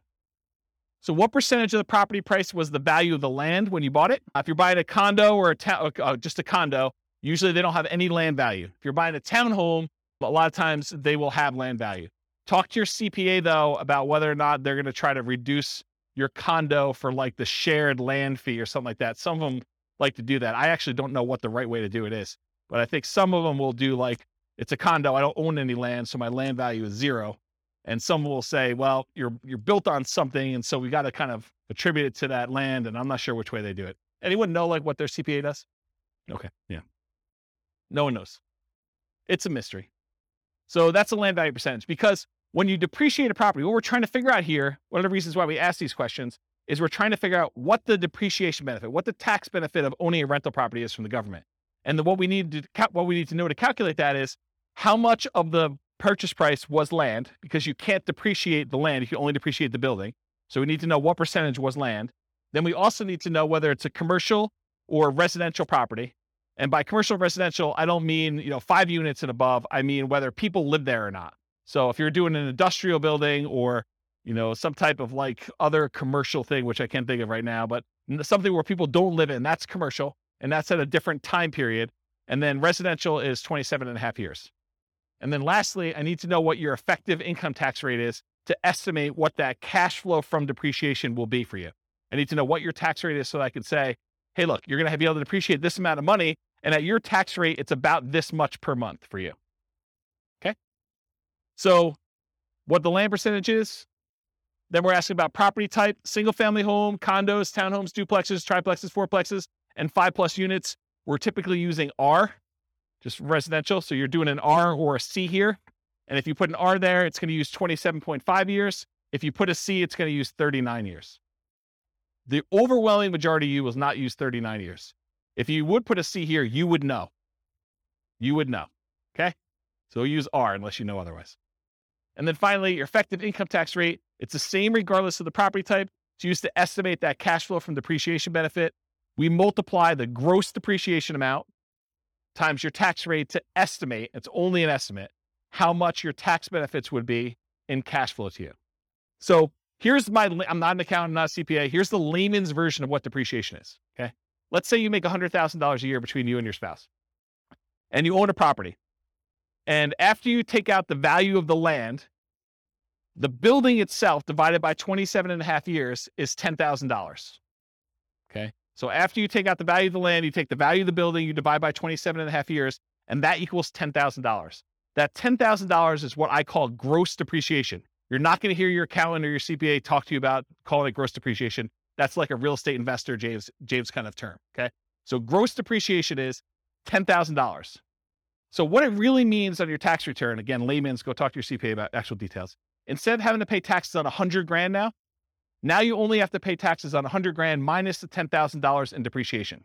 So you're really paying taxes on $90,000. So if you think about it, the $10,000 that you got in gross depreciation, if you multiply that by whatever your tax rate is, that tells you how much you did not have to pay in taxes. So $10,000 times 20% effective tax rate says about $2,000 a year is what you're actually not having to pay in taxes by owning that rental. Does that make sense? Okay. Yes, it is only for rental properties. So if you are renting out part of the property you're living in, I believe you could take some depreciation, but not the full amount. Good for house hackers. Yep. Once you convert your property from an owner-occupant as a nomad, which you can't take depreciation for, in year 2, you can start taking depreciation. Okay? If you don't qualify, if you're like a high income earner and you don't qualify to take depreciation, go ahead and put 0 here, and it will actually remove depreciation benefit from there. If you think, hey, look, I make too much and I don't want to see it, or I make too much and I'm never going below this income, then you can go ahead and use 0. But technically depreciation rolls over and you can take it later, is my understanding. Again, I'm not a tax guy. Okay. All right. No other questions on this? And it's only an estimate for depreciation. It'll be a slightly different calculation for you on your taxes. All right. Defaults and overrides. So we're done with that input section for taking your notes. Now I'm moving on to this thing, but there's not a lot for you to look at. So I'm going to run through a couple ones on here that you may want to modify, the more common ones for you to modify. You can modify whatever you want. You could see all the ones that are kind of like filled in shaded squares. Those are all manila colored. You can edit all those. All right. However, these are the most common that you'll want to override, in my opinion. Appreciation rate. Kevin thinks properties are going up 10% a year. You could go into here, find the appreciation tab, and modify that from, my default, which I'll show you what it is, to Kevin's default of 10%. I wouldn't use 10% if I were me, but Kevin would recommend everyone use 10%. Then everything looks like a deal. Okay? So appreciation is one of them. Rent appreciation rate, how fast rents are going up. That's another one I think you may want to modify, especially if you're in a market where rents are not going up or property values are not going up. Although lately it seems like every market has property values going up. But there have been historical periods of time where property values in certain markets have not appreciated, especially certain types of properties. So you'll find they're good cash flow markets, but their property values are the same price as they were 10 years ago. Although that's probably not true recently. But maybe it's not going to be true in the future either. I mean, maybe it's going to be fixed. Maintenance, especially for new construction. I have a slide on this. Sales costs. If you're a real estate agent and you don't have to pay, the cooperative part of the real estate commission, you can go ahead and reduce the sales costs on here as one example. And refi costs. So if your lender is quoting you a different number than what I have in here for your refi costs, then go ahead and change that too. If you find yourself wanting to use a different default for an override, like you're like, James, I'm tired of going in here and actually changing your appreciation rate every single time, or your rent appreciation, or the refi costs, or what my cost of sale are, then go ahead and change it once. Use that as your default spreadsheet that you used from the very beginning. Then only use yours. Don't download mine every time. Does it make sense? So edit it once. You don't need to do it all the time. All right, so override. So this is an example of how to do the appreciation rate. This is in the overrides tab. You can see it on your handout. This can vary depending on property type. Some people believe that single family homes appreciate faster than condos or townhomes. The data I have does not show that to be necessarily true. They're really close. But maybe over a long period of time that is true. Although it doesn't make sense to me because then people would buy condos and townhomes because they would be undervalued. But I don't know. Who am I? And these numbers can change over time. I can see prices for apartments largely driven by cap rates changing at different rates than what we typically use for non-5+ units. I can see that happening. Historically, I've suggested 3% per year for appreciation rates for most modeling. Some markets you'll be lucky to see 3% per year. Other markets, 3% seems like, per quarter, especially the last year. But, last year is exceptional. Are you guys getting involved in real estate investing because you think it's going to be 12% a year? I should discourage you now. It's not going to be 12% a year every year. You might see some years like that. That's what's great about it. You accumulate a portfolio and you have some lean years, and then all of a sudden it's like, I'm so smart. I have like all these properties and they've got up in so much in value. This is like amazing. Not every year is like that though. Okay. So in order to do that though, either right here, appreciation rate, it shows you what the number is. If you put a number in here, it'll change it for that year for you. And then it will usually repeat it, I think. And so you go ahead and change it, and then you change it for each year that you want to change the appreciation rate. Okay. That's how you do it. Same idea for rent. In fact, the same thing I basically just said. I've historically used 3% for rent depreciation rates. You'll be lucky to see in some markets. In some markets, 3% seems low. So you can go ahead and change the assumption though. Rent depreciation rate, it changes right here. You can't change it for year one because that's the number we're using from the homepage. So you put in the rent, it doesn't go up in year one, right? It starts in year two that it went up that amount. So you go ahead and do the appreciation rate there. And then it shows you what the monthly rent is. You can even override individual rents if you want to. Like everything is overrideable. Overrideable. I think that's a word. Okay, so that's another one you'll do. Maintenance. So I'll talk about the maintenance one. So you can adjust maintenance. If you're going to buy a property and you know it needs a lot of work, you can crank up your maintenance for the first few years while you're doing all the work. But another case that we see a lot is new construction, where you're buying a property and you know that because you have a home warranty from the builder and everything's brand new, that you're probably not going to see pretty high maintenance for the first few years. So you could artificially lower your maintenance numbers. Historically, I used to teach you put 2% in for year one, 4% for year two, 6% for year three, 8% for year four, and then you go up to the 10% per year. And that only works in our marketplace with our rents and kind of like how things work out. If you don't feel that's conservative, don't use it. Use 10% from the very beginning. That's more conservative to do that, or whatever number you believe is true for you. So you can override that. I'll mention one thing too. So you could either do, I'm going to set aside this chunk of money in rent-ready costs to deal with a property that needs a lot of repairs, or you could say, I'm going to pay for these repairs out of cash flow and crank these numbers up until you think you'll be done, right? So you could say, I'm going to put aside $20,000 to do all these repairs in this property when I buy it in rent-ready costs, or, hey, I'm going to do whatever this number is till I get to zero cash flow, essentially, and for the first X number of years until I paid for it from cash flow. Okay. Sales costs. So this is another part of the spreadsheet. It shows you your sales costs. So you can do your closing costs, which is what you have to pay when you're selling the property, any real estate commissions as a percentage that you're going to pay there, or depreciation recapture tax, so that when you get this depreciation benefit while you own the property, but when you sell it, the government's like, we want our money back. So you get this huge benefit of depreciation, cash flow from depreciation while you own it. But then when you sell it, they actually look at what you took and they want you to pay taxes on the amount that you took as gross depreciation. So that's what depreciation recapture is. When you go to sell a property, we want to then pull that out. And so usually the tax rate for that, it varies a little bit. It's based on some situations, but it's usually 25% of the gross depreciation amount up to your income tax rate. So if you're paying less than that, it's usually lower. And then capital gain rate, if you own the property for less than a year, it's your normal income rate for this. If you've owned it for more than a year, it's typically, there's some exceptions based on how much you earn, but a lot of times it's 15% of the amount that the property went up in value. So if you bought a $400,000 property and you sold it, X number of years later for $500,000, you only pay the capital gains on that $100,000 difference. And then you only pay the depreciation recapture tax on the depreciation amount you took. So these two taxes are calculated correctly in the spreadsheet, but they're different on what they are calculating. So it's not like 15 plus 25. I'm paying 40% in taxes. No, you're not. You're paying 15% on the gain and you're paying 25% on the depreciation benefit you got while you owned it. Okay. So realize that they work in different ways. And then this real estate commissions on whatever the sale price was usually. So there's 4 different expenses on there. You can adjust all those: closing costs, real estate commission, depreciation recapture tax, capital gains. You could use my defaults, which are pretty common. You can use my defaults, which are pretty common, or if you know something is different, if you're doing a 1031 exchange, you know which ones to modify. If you're a real estate agent, you can do that. If you have really low income and you've got some tax benefits of, capital gains or depreciation recapture, you can go ahead and change those to be what is true for you. And you could do it by year. You say, look, I have a really low income year coming up in year 5, so it'll be really low there. It might look like a benefit to sell it that year in order to optimize for that. But that's a different class, which I don't have time for. I talked about that. Any questions on this? Kind of crazy, right? Okay. And then refi costs. You can do your cash out, refi costs to do this, or a dollar amount. So it's either a fixed dollar amount or a percentage of the amount you're refining. It'll do that for you. That's for the override.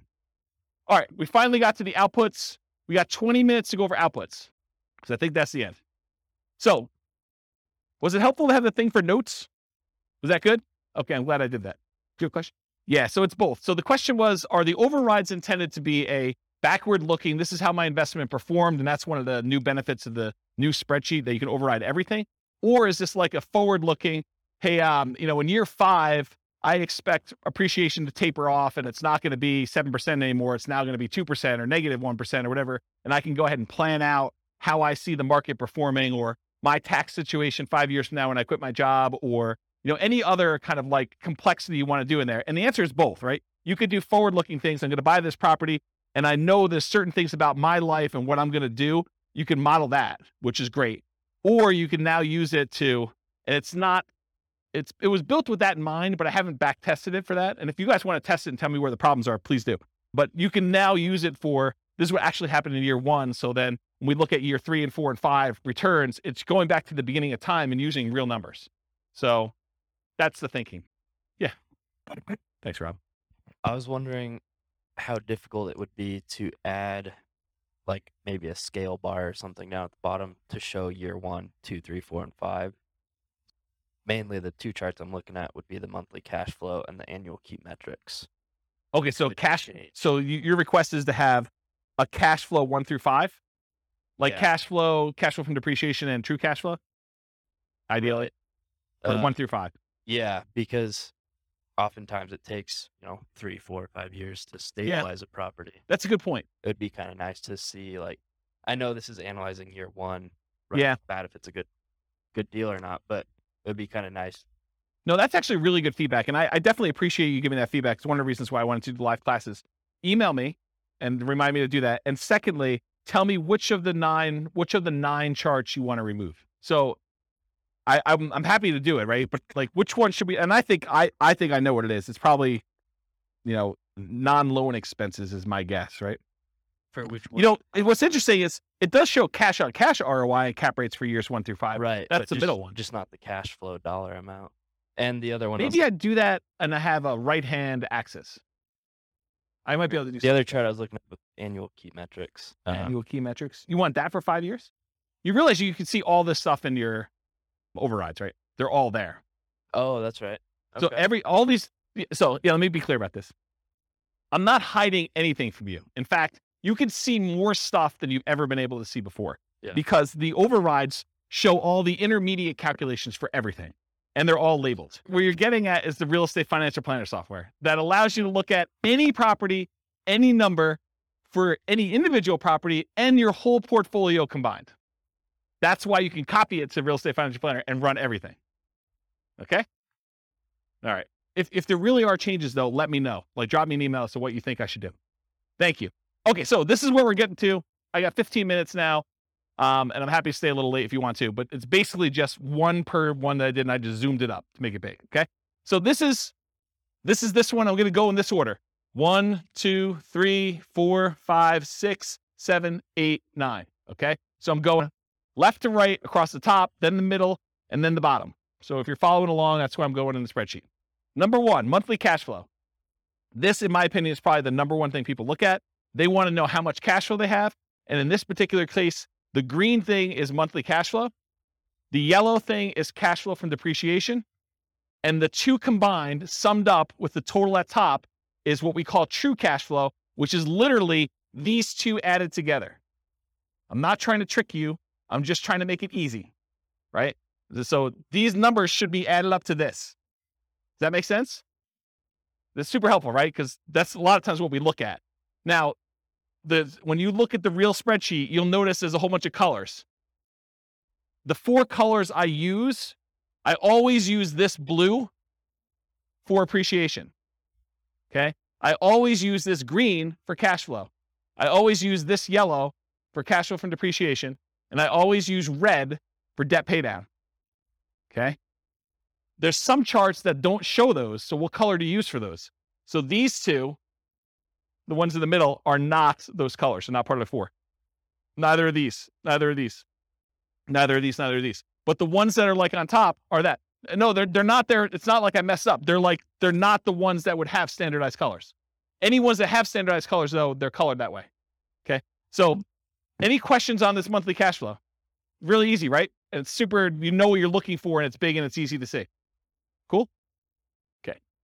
This is the colors I was talking about. So this is, remember that return on investment quadrant, return dollars quadrant, return, all those quadrants that we do all this stuff. They're all color coded for this reason. Appreciation is always blue. Cash flow is always green. Tax benefits are always yellow. Debt pay down is always red. Same ones here. So these match. Cash flow and tax benefits, they match to this. Okay? That was purposeful. All right. So this is now going to the chart 2 on the top, second one across on the top. And this is showing you the amount of return in dollars from each of the 4 areas. So this is your appreciation. This is your cash flow for the year. This is how much you paid down in debt. This is how much you had in tax benefits. And then if you had a return from the reserves, if you watched the class where we talked about having amount of money set aside in reserves and figured out what your return is on that, there's a whole class on that. I can't go into it right now because I only have 10 minutes left. But there's reasons why we have 3 different versions of this. Okay. These numbers are always going to be the same. The appreciation numbers for all 3. The cash flow numbers are always going to be the same. The debt pay down numbers are always going to be the same. The cash flow from depreciation numbers are always going to be the same. The number that changes is how much you get in reserves, whether you have 6 months of reserves, RIDQ plus R6. R6 stands for reserve 6 months, or 12 months of reserves, R12. Okay. So it shows you the dollar amounts, and now the total is on top here. So the total amount of your return, if you're not doing reserves, if you're like saying, screw James, I don't believe in this reserve thing. I've got a credit card. I'll just do that. Bad idea. But if you're doing that, $21,445 is your total amount. The majority of it coming from appreciation. The next biggest one is your debt pay down, a little bit of cash flow, a little bit of tax benefits. Okay. So you could see that. Then you see how much you got. If you had 6 months of reserves, you're getting a return on that. And 12 months of reserves, if you're getting a return on that. Just shows you dollars.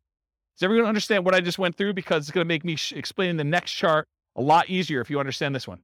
Everyone got it? Any questions? Yeah, Andrew. Where's Mike? So with the appreciation here, I'm noticing that if you spend, $100,000 of rent-ready costs to do some renovation, and you increase the AIV by $100,000 as a result, you haven't really gained anything. You spent $100,000 to make $100,000. Yeah.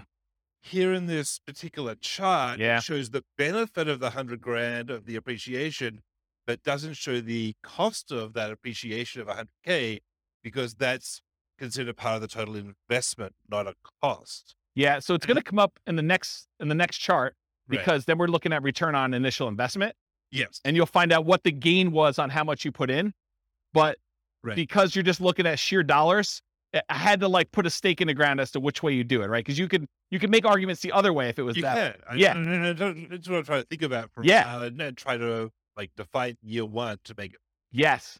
And this is why this is probably not a good BRRRR spreadsheet, right? Because that sort of is a BRRRR related thing, right? Putting money in and getting a return on that appreciation in year 1, sort of thinking about it. And so I put the stake in the ground saying, this is the way I want to think about it, because in most cases, you're just looking at the sheer dollar amount that it appreciated rather than a BRRRR kind of forced appreciation number. Right. And I mean, the return, if you sell that chart, has it all because it has the invested money baked in. So that's all good. But it's here it feels like it's correct, but needs to be interpreted with the knowledge that it has that.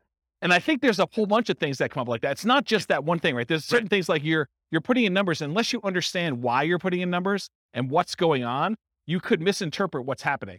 And I think that's true of a lot of tools. It's like using tools, you need to understand your tools as an expert. This is your kind of skill set as an investor to do this. Right. So yeah, I agree. It'll come out in the next slide. Any questions on this before I go to the next slide though? If you don't understand this, you're going to be confused. Any questions? This is what this is. This is like if you're getting a return on your reserves. So you put 6 months in reserves in some type of low bearing account. And this one, you put in 12 months reserves, but you're willing to be a little bit more risky with it and get a higher return on it. Okay. All right. Next slide.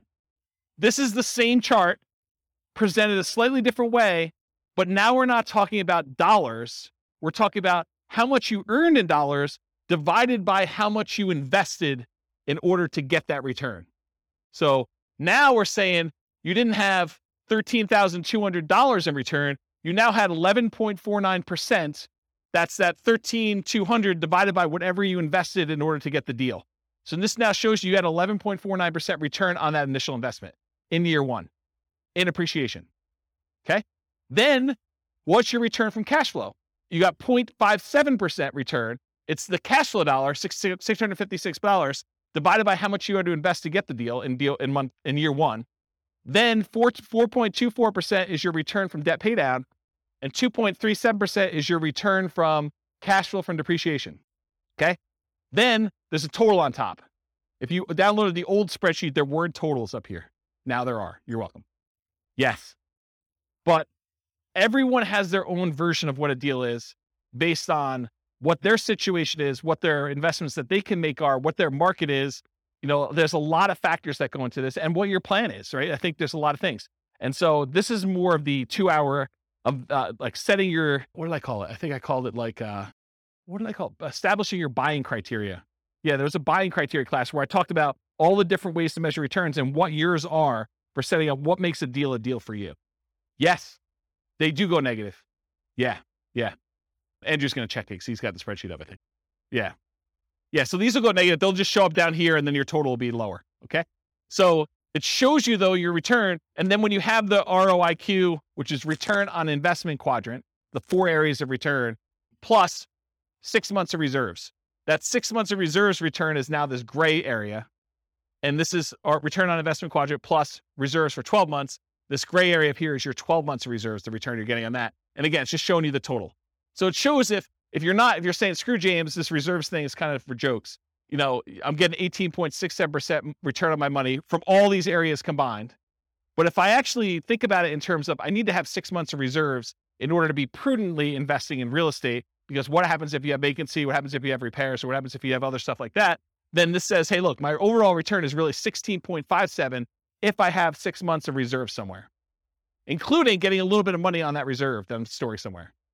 And then this one says, I got 12 months of reserves and I'm getting a little bit more money because I've got a larger return on that 12 months of reserves that I have. And so it shows you the return there. So this is sort of like your return with the drag from having reserves returns. So that's another way to think about that. Make sense? Okay, cool. So one chart shows dollars. The next one shows your return on investment for year one. If you want to see how these ROIQ numbers look for other years,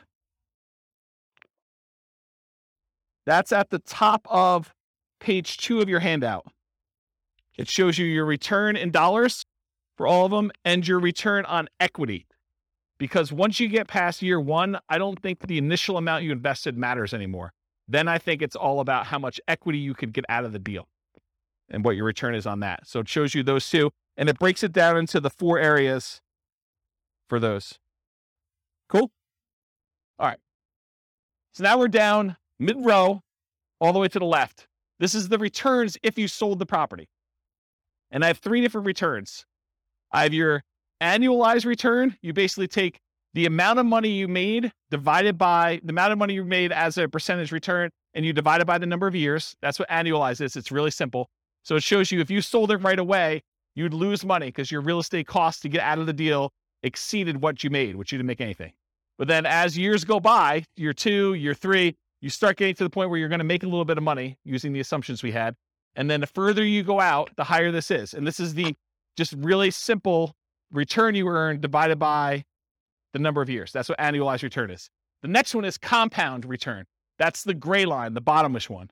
And that shows you what return you had as if that was a yearly compounding return. I have to figure out what the formula is, but it's something with an exponent and stuff like that. Just realize that that's what it is. It's compounding. And then the last one is your internal rate of return. Internal rate of return takes into account when you have money going into the investment and when you have money coming out of the investment. And it does a return based on that. So that probably is, in my opinion, the best one to use of the three of them, internal rate of return. So it shows you what it is. And you basically look at the year and what the return is in that year. And that tells you what that return is per year. Okay. So this is like almost 10% per year return in this case. Any questions? And this one shows 20 years for you. So you can see 20 years worth of history. Okay. Any questions on that one? All right. The next one shows you, some people like to look at cash on cash return on investment when they're evaluating their deals. Some people are all about cap rate. Cash on cash says, what's my cash flow divided by what I actually put into the deal? The cash I'm getting back divided by the amount of money I invested. Cash on cash return on investment. Cap rate says, what is the amount of money I would get if I did not have a mortgage on this property, but I had all my other expenses, property management, taxes, insurance, maintenance, all that other stuff. It says, what's the return if I bought this all cash? So it's net operating income divided by purchase price or value, depending on when you're calculating it. But cash on cash is the rate of return you're getting on the money you have invested in the deal. So if you want to do cash on cash, it's these green boxes and they're labeled. So in this case, year one, you get 0.57%, 1.14, 1.73, 2.34, 2.97. And then cap rate just shows you the numbers going all the way across. So if someone says to you, look, I'm buying a 5 cap property, that's cap rate, 5% capitalization rate. Okay. Any questions on that? Yeah. Michael? Purchase price, not for the ERV, and not dependent on the closing costs and rent ready costs. Is that correct? Yeah, this is a weird one, right, Andrew? Because I mean, it depends on what you're saying. You can make an argument that it should be on ARV, right? Because that's really the value of the property. It's like your net operating income divided by the value of the property. That's how it's calculated in year 2 and 3 and 4 and 5. But year 1, we often use purchase price.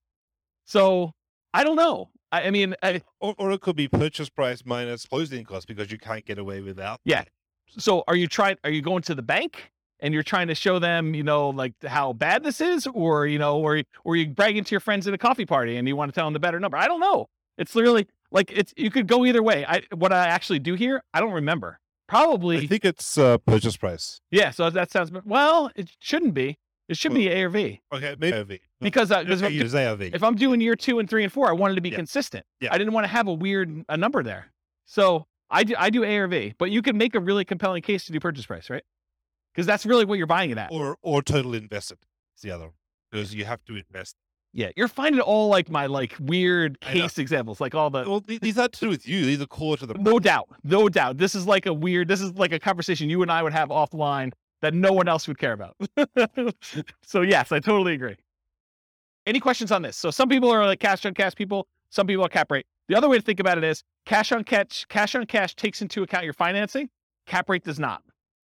Cash on cash takes into account your financing. Cap rate does not. So if it's a weird market where financing is unusual or hard to get or something like that, this becomes a much better metric because it impacts whether it's a deal or not.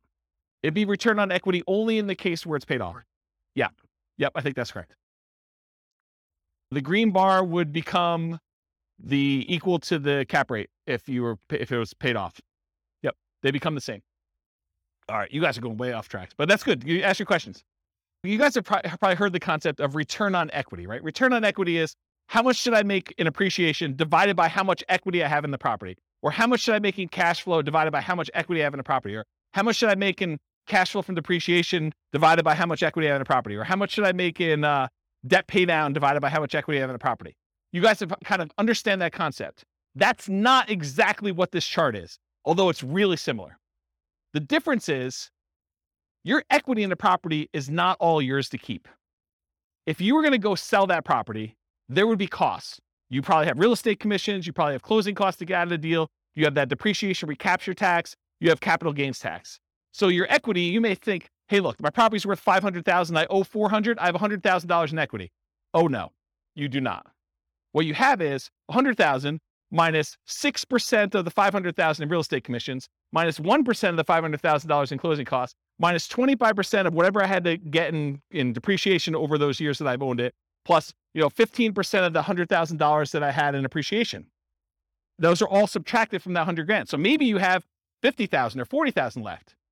This chart shows you that return you had from appreciation divided by what you'd walk away with in cash by selling the property after all those expenses, closing costs, real estate commission, depreciation recapture, and your capital gains.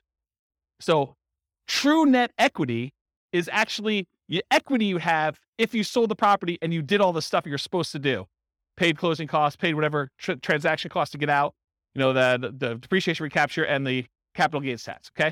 So these numbers, in my mind, you want to know what your true net equity is because you want to know, hey, if I sold this property and now I walked away with $40,000, what would I have to get on that money that I walked away with in order to match this real estate deal? That's what we want to know, right? We want to know, like, if I sell this, what do I need to beat to invest? So that's why I like this. And this is why this chart is the way it is. So the blue line shows you your return from appreciation divided by how much true net equity you would have in that year. The red line is your debt pay down return over true net equity. Your yellow line is your cash flow from depreciation line over true net equity. And your green one is your cash flow over true net equity. And this dotted line is the sum of all of them.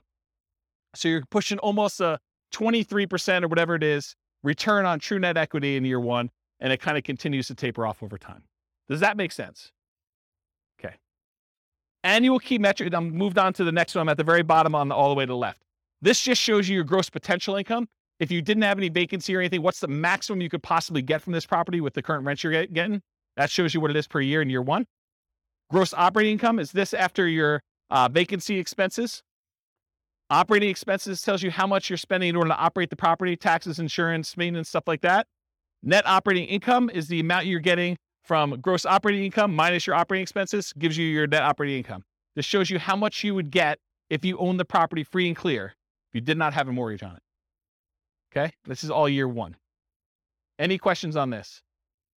And as I said before, you could see this for any year on that overrides tab, and you could override any of it if for some reason you have a weird year. Non-loan expenses. This just breaks out what you paid for stuff. This is what your vacancy, which is not really a loan expense, but I put it in here because I wanted to see it. Vacancy is the odd man out, but $1,000 in vacancy. This is how much you paid in property taxes. This is how much you paid in property insurance. This is how much you paid in HOA. If you had landlord paid utilities, that would be what's here. Your expenses 1 and 2, how much you paid in maintenance, how much you set aside in CapEx, and how much you paid in property management. Just shows you all the expenses in year one. And then finally, probably one of my favorite charts. This chart shows you the two different equities you have in your property, the equity if you sold it, and the equity if you were able to get a 75% cash out refinance loan, and then what it costs you in order to access that equity.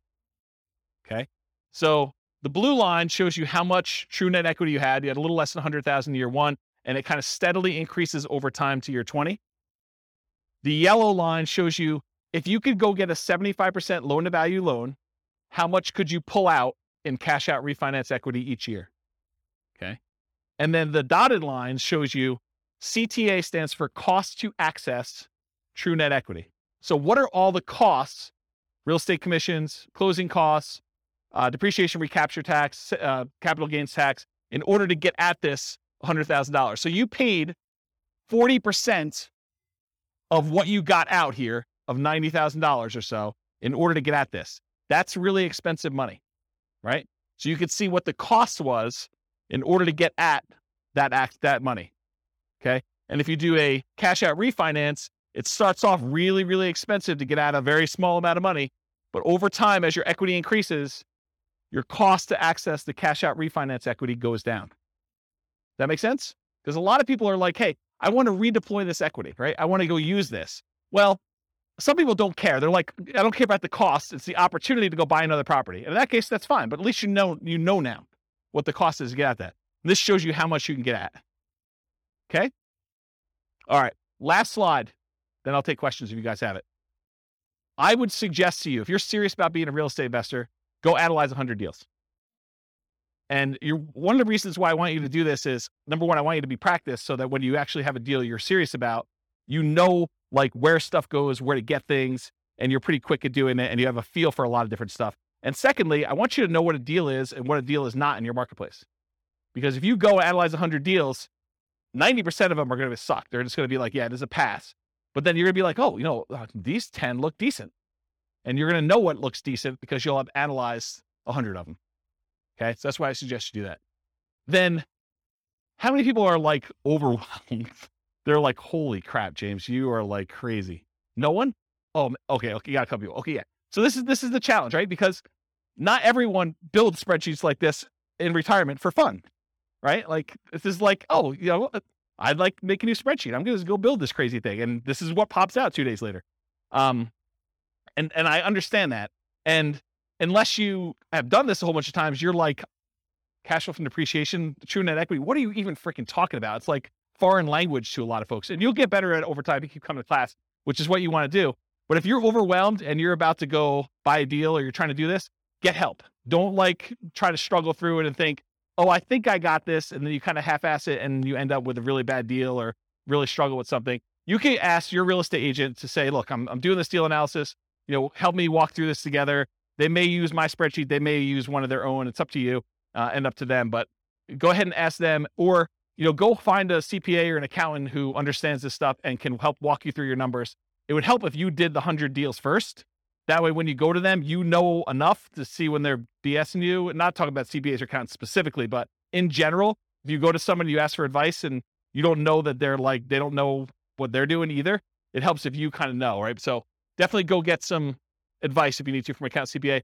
Or if you can't get your real estate agent or your accountant or CPA to do this and you absolutely need help, you can purchase support. You can say, look, I'll pay James for 30 minutes to go over a deal with me. And you could, or someone else. It may not be me, but because I may not want to do it forever. But basically, you can go do that if you really, really want to. Steve's laughing because he knows. He's like, yeah, James is going to do this once. He's like, screw this. I'm not doing that anymore. I appreciate that. Yeah, I appreciate that. It's a very nice compliment. I'll have to give Steve his $20 later. So in my opinion, it's better to pay a little bit of money and avoid buying a really bad deal than to buy a bad deal because you were unwilling or, your pride was too much to ask for help. I think it's just better to get help if you need it. All right. That's all I got. Any questions about anything before we go? Was that helpful for you guys? Was there any lingering things you're like, oh man, James, I thought I was coming to learn about this and you didn't even talk about it. Anything like that going on? Yeah. You want to do the mic? Just to make sure. I think you have this, but is there a list of like all the different equation breakdown somewhere? They're all visible in the spreadsheet, right? Like you can mouse over it and see them. Yeah. And one of where it's appropriate, I use named variables when I build my spreadsheets. But what the challenge is, once you start going 40 years out, I'm not naming appreciation year 1. It's whatever the letter is. So it's all in there. You can go like mouse over it and it'll show you in the field. Andrew can double check me, but I'm pretty sure you can see those, right? If you mouse over like a computed field, it'll show you what the formula is on top. Yeah. So there's a good book out there. I think it's like, 103 investor metrics every real estate investor should know or something like that. There's a book on Amazon you could buy and it walks you through the calculations for how to do all of them. So that's probably a good book if you haven't ever seen those and you need that. I don't remember what the title is, but it's something like that. 52 metrics some real estate investors need to know, or look on Amazon. I was just wondering where do we go to start the 100 deals? MLS. Just start going through MLS. If you're doing stuff locally, go pull them out of the MLS, or you're doing stuff remotely, pull them out of their MLS. But yeah, don't overcomplicate this.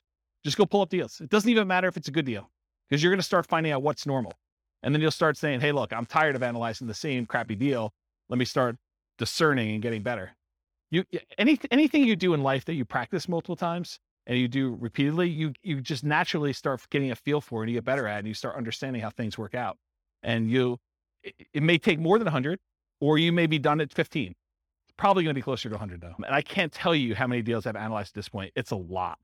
It's a lot of deals. And eventually you start coming up with rules of thumb where you're analyzing a deal and you're like, oh, this is just like this property that so-and-so bought or I bought, except it's $10,000 more or $50 less in rent or $100 more in rent. And so you start getting to the point where you're like, that was a really good deal. It was like $200 a month cash flow. So if it's $50 more in rent, that's going to be like $250 in cash flow. So I know that's going to be a good deal. And you start getting references that you can use and shortcuts, but you don't get that unless you've done 100 and probably more than 100 to kind of get to that point. But that's where you're aiming for. So you said there's a class though that says like criteria that you would consider. Do you remember the title of that class? Was it Establishing Your Buying Criteria? Yeah. So there's a 2-hour class on that. And honestly, I don't give you an answer. I don't tell you. It's on the website, Establishing Your Buying Criteria. So the challenge you're going to have with that class is, I don't say to you, 10% cash on cash, you want to buy those, right? What I talk to you about is, these are the different kind of metrics you can use to establish whether this is a deal for you or not. And it's up for you to decide what that is. And honestly, if I gave you numbers today, they may be very different than what they are 6 months from now. And I know they're different than what they were 6 months ago. Like, I did a class right before I went on sabbatical and I was going to retire, and it was called, Is Nomad Dead? Because the question I got from people was, hey, James, in your Nomad book, you're talking about $270,000 properties. And the properties I'm buying now are $400,000, and the rent to price ratios are very different than what they were. So is Nomad work anymore? Should I even bother with this crap? And what we determined was, look, if you ran Nomad from where we were then, which is probably even different than it is now, but if we ran it from where we were then, I showed you what the returns would be with just really modest kind of like returns. And I said, can you beat this return somewhere else? Do you have another investment that you can make, or another investing strategy? Maybe it's not even real estate, maybe it's stocks, or maybe it's something else, but do you have another thing that you can do where you can beat these types of returns? And if you do that. I'm not, don't do the Nomad one if it doesn't make sense. But I think for a lot of folks, Nomad crushes everything. Like, you just look at it, you're like, even with conservative numbers, and even with markets going down for a couple of years or things like that, I don't have something that I can use to beat it. Wasn't that sort of the gist of that class? Like, I'm not trying to tell you to do Nomad. I'm just saying, look, this is what Nomad looked like back then. This is what it looks like now. Can you do better? Can you do worse? I don't know. You decide. So I can't give you a number. I can't tell you, you need to make $100 a door, or you need to make $500 a door, or you need to make 5% cash on cash, or you need to do this. Partially because I could tell you need to make 5% cash on cash, but that may be for putting 25% down, and maybe it's not even buying in our local market. And then you're like, well, I can't find any things where I can get 5% cash on cash because I'm doing Nomad and I'm putting 5% down. So nothing's got 5% cash on cash. It's all negative. Or I'm doing a VA loan with nothing down for my first deal, and there's no way I can get numbers like that for that particular deal. And in another market, someone could be listening to this recording and being like, man, you guys aren't able to get positive cash flow. I'm trying to determine whether I'm buying a $600 a month positive cash flow deal or the $450 one that's in a slightly better area. And so it's a totally different thing. Or maybe you're doing short-term rentals or something like that, where it's like, 5%, like try 50% cash on cash return in the year. Like, they're totally different numbers. Or maybe I'm doing Burr and I'm really trying to not have money in the deal at all, but my cash flow I don't care about because I can wait a long time for cash flow to improve when I don't have anything in the deal. There's all different criteria, and it's really you that needs to decide that, not me. I can't come in here and tell you do this, and it'll be out of date, 3 months from now, especially if the market softens or the market gets, hard to imagine it getting crazier than it is, but the thing goes both ways. And a lot of people who come to these classes and they're relatively new, they haven't seen the down market yet. And so you don't know what you don't know. And I'm sure I'll talk about that in future classes, but I've lived through some pretty rough markets.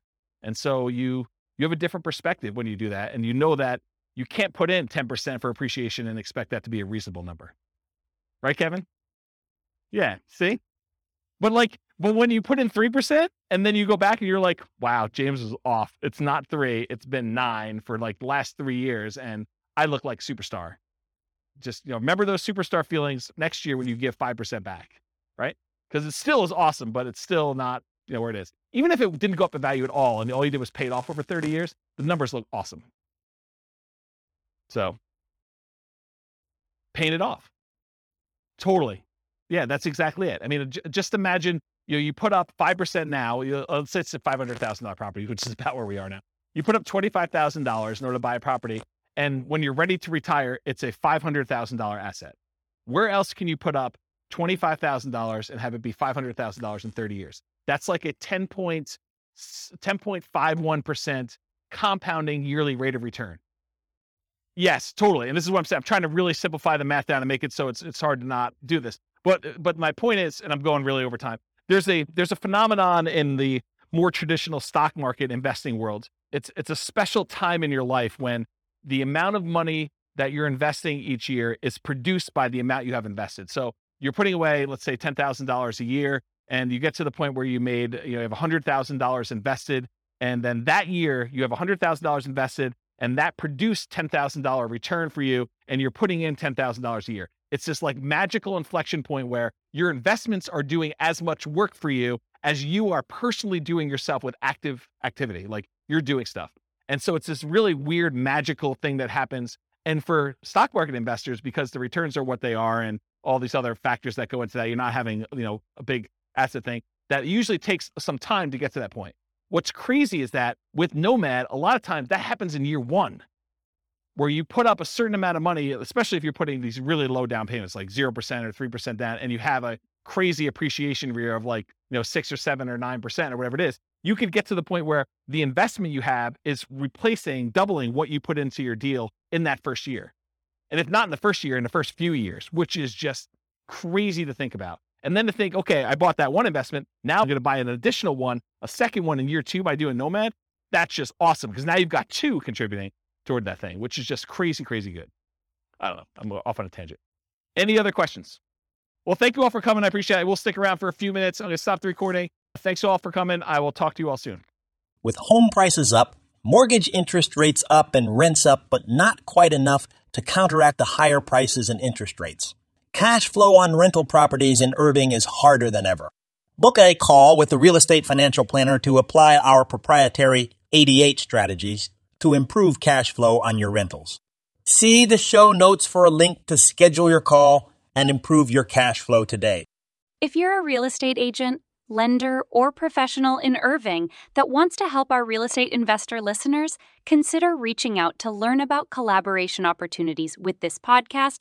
We'd love to add more value to our listeners by having you assist our investors buy, sell, and finance their real estate investments. See the show notes to schedule a call to discuss collaboration opportunities.